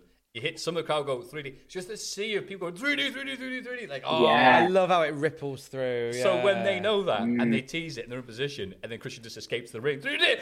Oh. Such a great reaction to see the rest of the event. Oh, you guys. Yeah. Edge has enough and chair shots everyone viciously. Spike Dudley evades the concerto, but walks right into a gore through the table to end this in the corner. I bet Spike is happy taking the exact same bumps he took a year ago.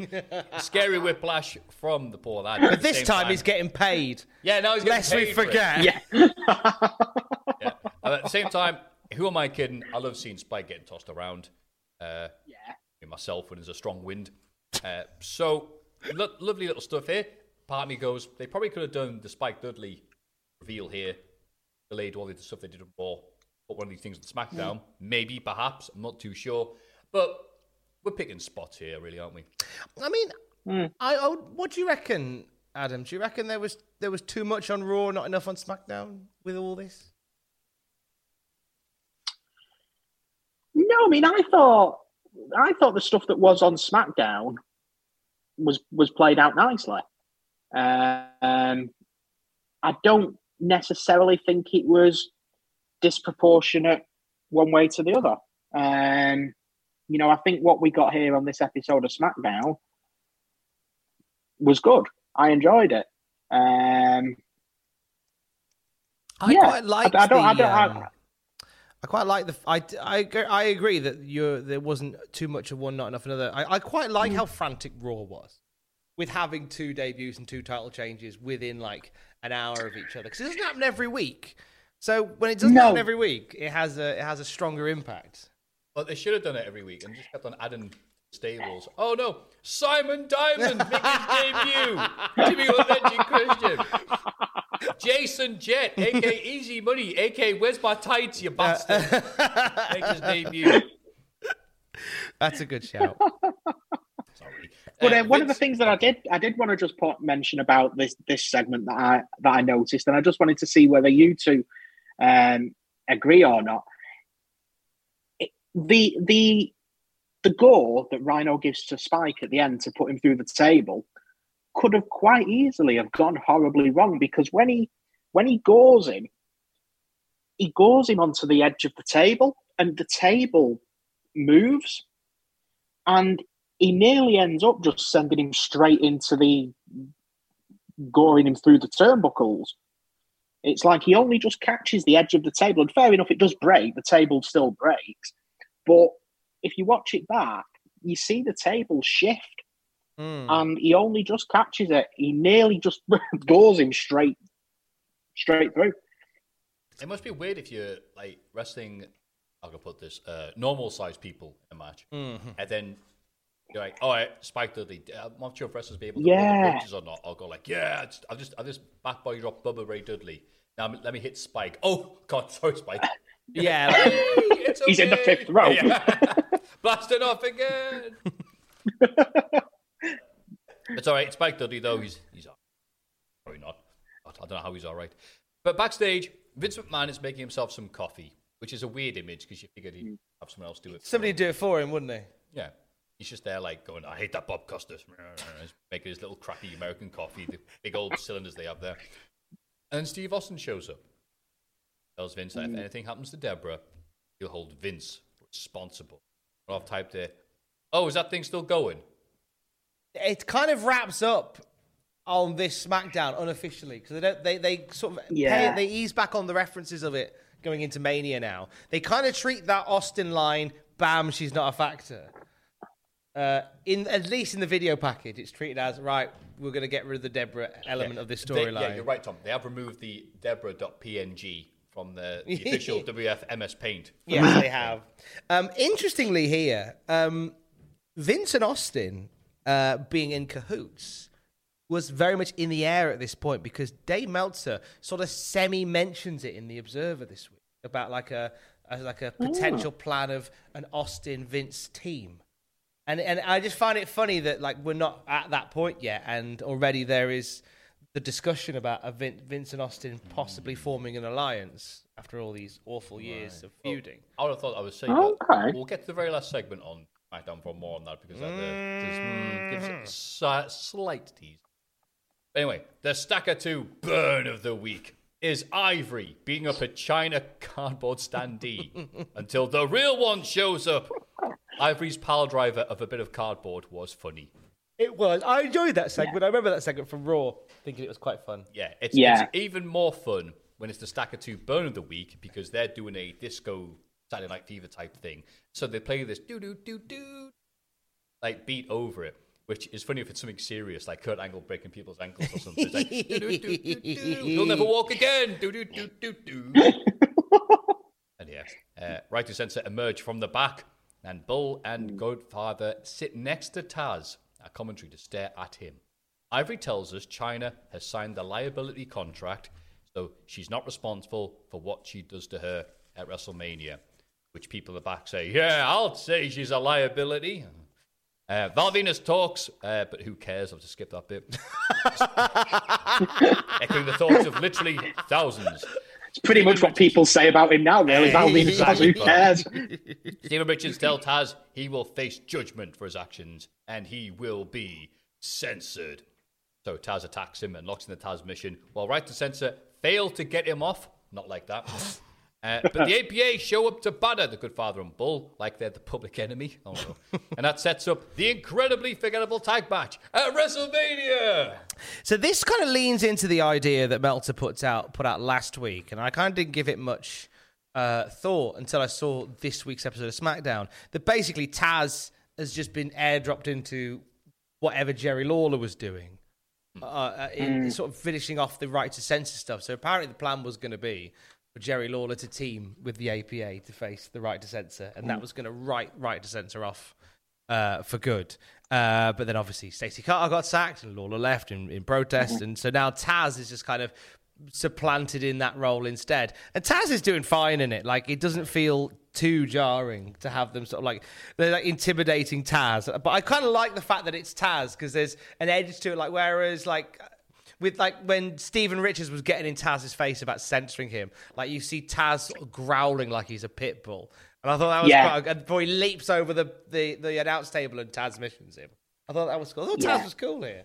Yeah. I like Taz. People, well, last week when Taz got involved, they cheered for him. Taz getting involved. Love for Taz. I love them. Yeah. Well, it looks like we have our own Jerry Lawler right here. Because Joey Numbers. Kurt Angle talks to Benoit backstage, and he thinks they should break The Rock in two in this main event because, you know, I don't like you don't like me, but both don't like The Rock, right? So together we should snap. And Benoit was like, moo moo. Okay. Benoit was like, wait, what happened to my match? You fucking. Benoit was like, yeah. Hey, wait, what happened to that match I was going to have with Eddie Guerrero? Don't mention it. Anyway. But then if he did snap, he wouldn't be able to snap into lugs. Yay! Lugs of the week is Rock Bottom by The Rock onto Austin. Just one more lug about your leadership of the week. My lugs or the highway. Uptown lugs. Buy yourself some Uptown lugs. Play Bob the Lugs. No, still. We now sell shoes as well as lugs. Your lugs aren't my problem. They're not my lugs. She's your lugs. Oh. I need those lugs. Rock Mod. I haven't needed any lugs in my life. She's got lugs. She knows how to use them. That's on her feet.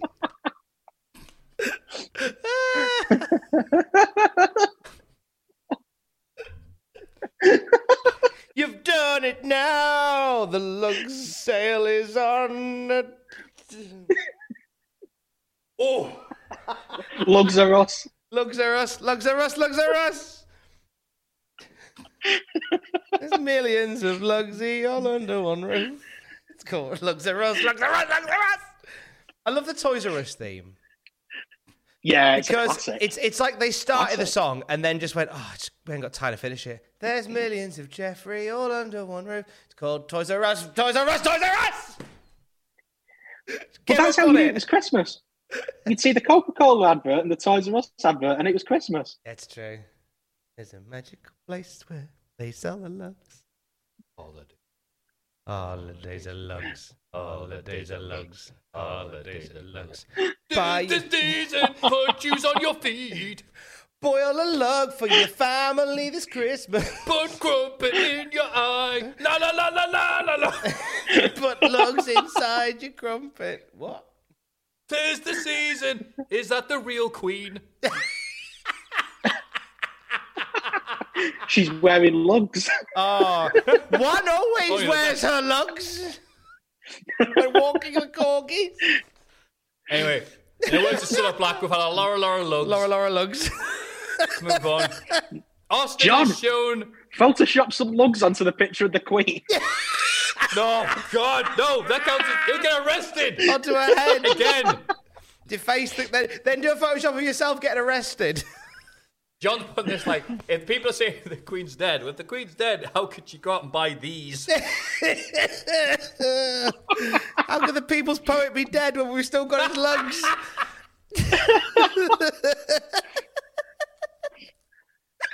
Oh, have we got to sell? Have we got to? Have we got a pair of lugs? Yes, we've got a pair of lugs. I tried. Lord Flash Lugs. Flash by name, Lugs by nature. Lugs. Lugs. Hi, Lugsy. You look sexy. Hellboy was helped by his brother, Lugsy. See, it says bloody Lugsy. All the lugs adverts. All the British comedy bits from the last 60 years. I'm on a lugs diet. I've lost 3 days already. Tommy Cooper lifting lugs, going, oh, there's a lugs, there's a lugs, there's some lugs, there's some lugs. There's some lugs. Oh, I'll have that lug. And he had a glass of lugs. And a glass of toast. Just like lugs. Just like lugs. Oh, God. Just like lugs. Anyway. You're nothing for lugs, not in this game. All right, let's move on. Jesus Christ. Austin is shown getting a few Budweisers and sitting down to watch this main event with War Lass. Benoit and Angle make their entrance, and Cole says, oh, man, get ready for this pop when The Rock comes out. Listen to this. And then Miss McMahon's music plays. She's like, hey, wait a minute. Wait a gosh darn minute. That's nice. Vinnie Mac has taken it back to 76 as he's back to commentating because obviously Taz is kaput. The Rock appears and there's no Debs. Yay. Oh, wait, there she is, balls. We've nearly got shot of it. Benoit distracts, so Angle gets Rock from behind. Boy, these two dudes do not like The Rock. Benoit tags in and Rock takes him apart because he's The Rock and launches Benoit through Vince commentating. This empowers Benoit into delivering German suplexes. Benoit chair shots down The Rock. And Angle flies off with a rare missile dropkick for two. Often see that. Kurt Angle misses the moonsault to make sure we don't lose our WrestleMania main event. Benoit misses Air Canada, but Angle helps him escape a pin so he can lock in the crossface. Angle then helps by putting Benoit's foot on the rope so the referee could break it Nice. off. Benoit's pissed, doesn't realize what's happened. He's like, hang on, what happened there? So Kurt Angle biotimes himself in and goes, I'm going to win. And gets a rock bottom instantly and gets pinned. Get those two stories canon. I like this. Benoit attacks Rock post-match, but Rock locks in the sharpshooter into Benoit just to spite him. Angle's like, don't worry, I've got a plan. Walks away and laughs at Benoit.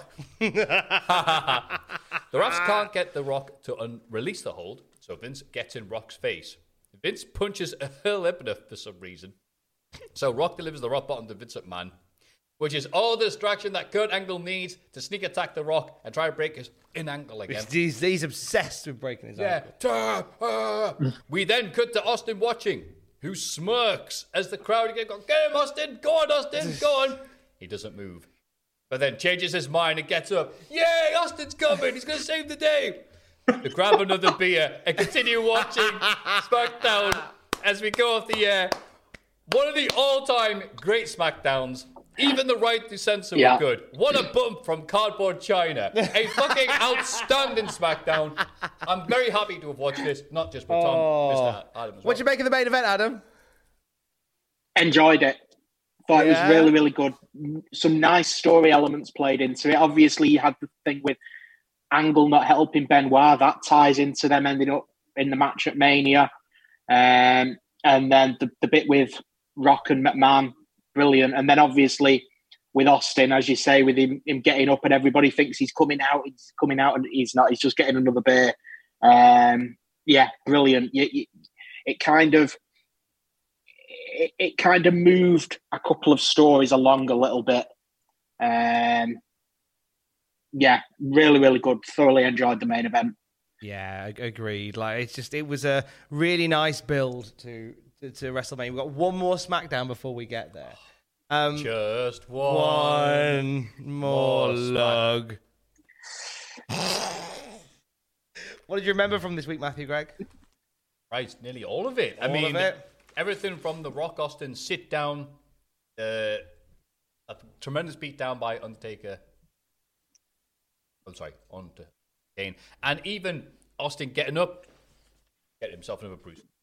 Yeah, lots and lots of memorable stuff here. I definitely remember Austin getting up and getting a beer. Yeah. That bit stays with me. And I thought, it's going to be, but I like it.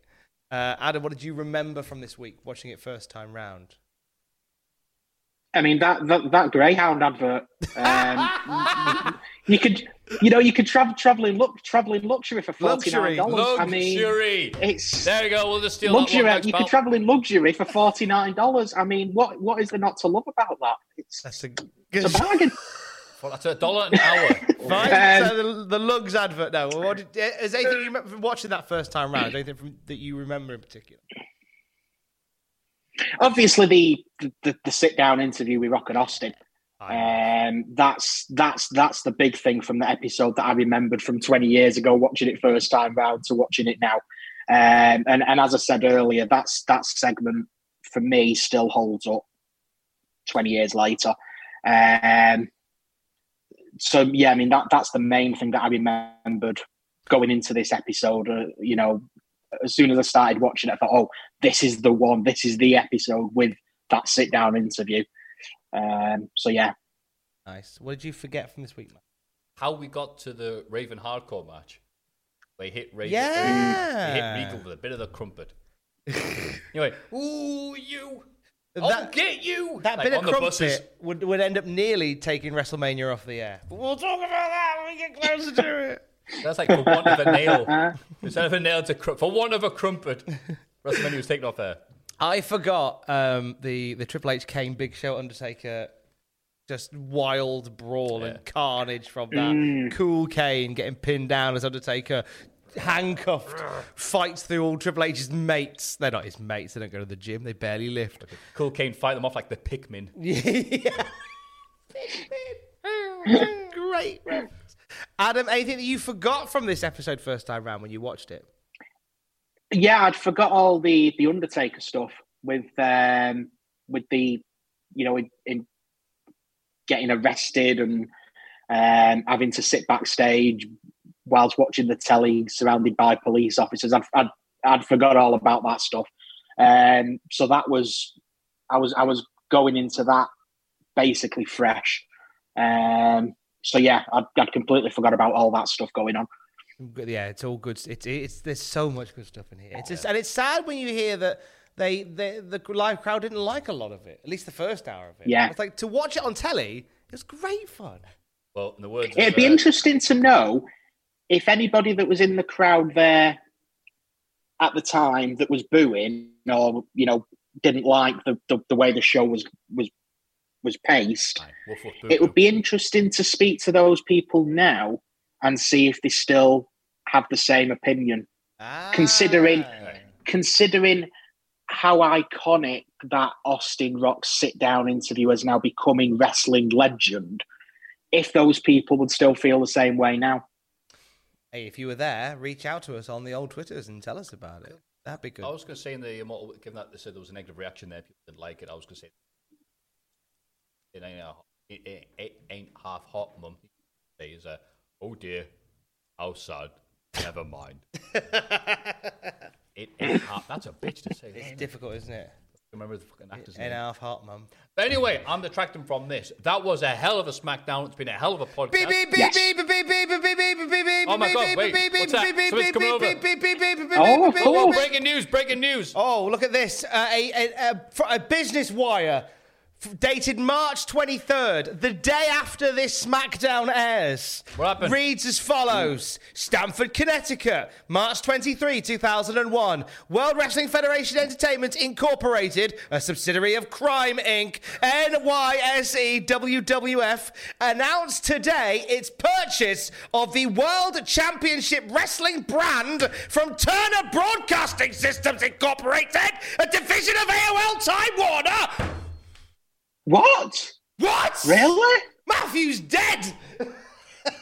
That's right. Jeez, like Linda. I thought. Dead excited I to thought be you were seeing gonna what the win. hell this means for wrestling. A week before the biggest show ever. I thought you were going to announce the opening of a new Lux store. There'll be plenty of Lux stores with this kind of dough rolling around. Yes, Jim Davies of the XFL Sweaty Badgers will be there. We will touch on that bombshell next week on the Cultaholic Classic SmackDown review. Thank you to Adam for joining us today. It's been a pleasure. Good job, pal. Thank you for having me. didn't mess it Thank up. you very much for having me. Anything you want to plug, shout about, promote, anything at all, sir? Go South Seahawks. Yeah, but no, nothing really. I don't really do an awful lot on Twitter, so there's no real following that. So yeah, nothing really. Well, we're just happy to have you, matey. Thank you very much for supporting what we do via Patreon. Honestly, we do it because You're of the more than kindness and welcome. generosity of people like yourself. So thank you so much. And it means that every More time than I welcome. see you commenting on Twitch or whatever, I will hear this voice. Yes, this annoying voice. Yeah, Matthew, if you tried not dying at that bit. Oh, thanks, pal. But no, I mean, thank you very much for having me. I mean, Cultaholic is always been a massive help to me, and that's why I like to pay it back a little bit because all of you as a whole have always helped me through some more than you would know. Cultaholic has been a massive help to me, so that's why I like to now just try and give a little bit back. So bless you, matey. We really appreciate you. Thank you so much. It's patreon.com/Cultaholic if you'd like to join us and maybe watch this episode back and see Adam's gorgeous boat race behind us. You can do that. And until we are next together, he is at ACAAJW on Twitter. He is at Matthew Gregg on Twitter. I am at Tom Campbell on Twitter. We're at Cultaholic on Twitter. Don't forget to join us. Jesus Christ, next week's the last one before WrestleMania 17. Jesus, it's exciting, isn't it? Lugs, love you, bye. love you, bye. Looks you, bye. Mom deserves the best, and there's no better place to shop for Mother's Day than Whole Foods Market. They're your destination for unbeatable savings, from premium gifts to show-stopping flowers and irresistible desserts. Start by saving 33% with Prime on all body care and candles. Then get a 15-stem bunch of tulips for just $9.99 each with Prime. Round out Mom's menu with festive rosé, irresistible berry chantilly cake, and more special treats. Come celebrate Mother's Day at Whole Foods Market. Mom deserves the best, and there's no better place to shop for Mother's Day than Whole Foods Market. They're your destination for unbeatable savings, from premium gifts to show-stopping flowers and irresistible desserts. Start by saving 33% with Prime on all body care and candles. Then get a 15-stem bunch of tulips for just $9.99 each with Prime. Round out Mom's menu with festive rosé, irresistible berry chantilly cake, and more special treats. Come celebrate Mother's Day at Whole Foods Market. For all the wrestling headlines in just 10 minutes, search Cultaholic Wrestling News on Apple, Spotify, or wherever you get your podcasts from.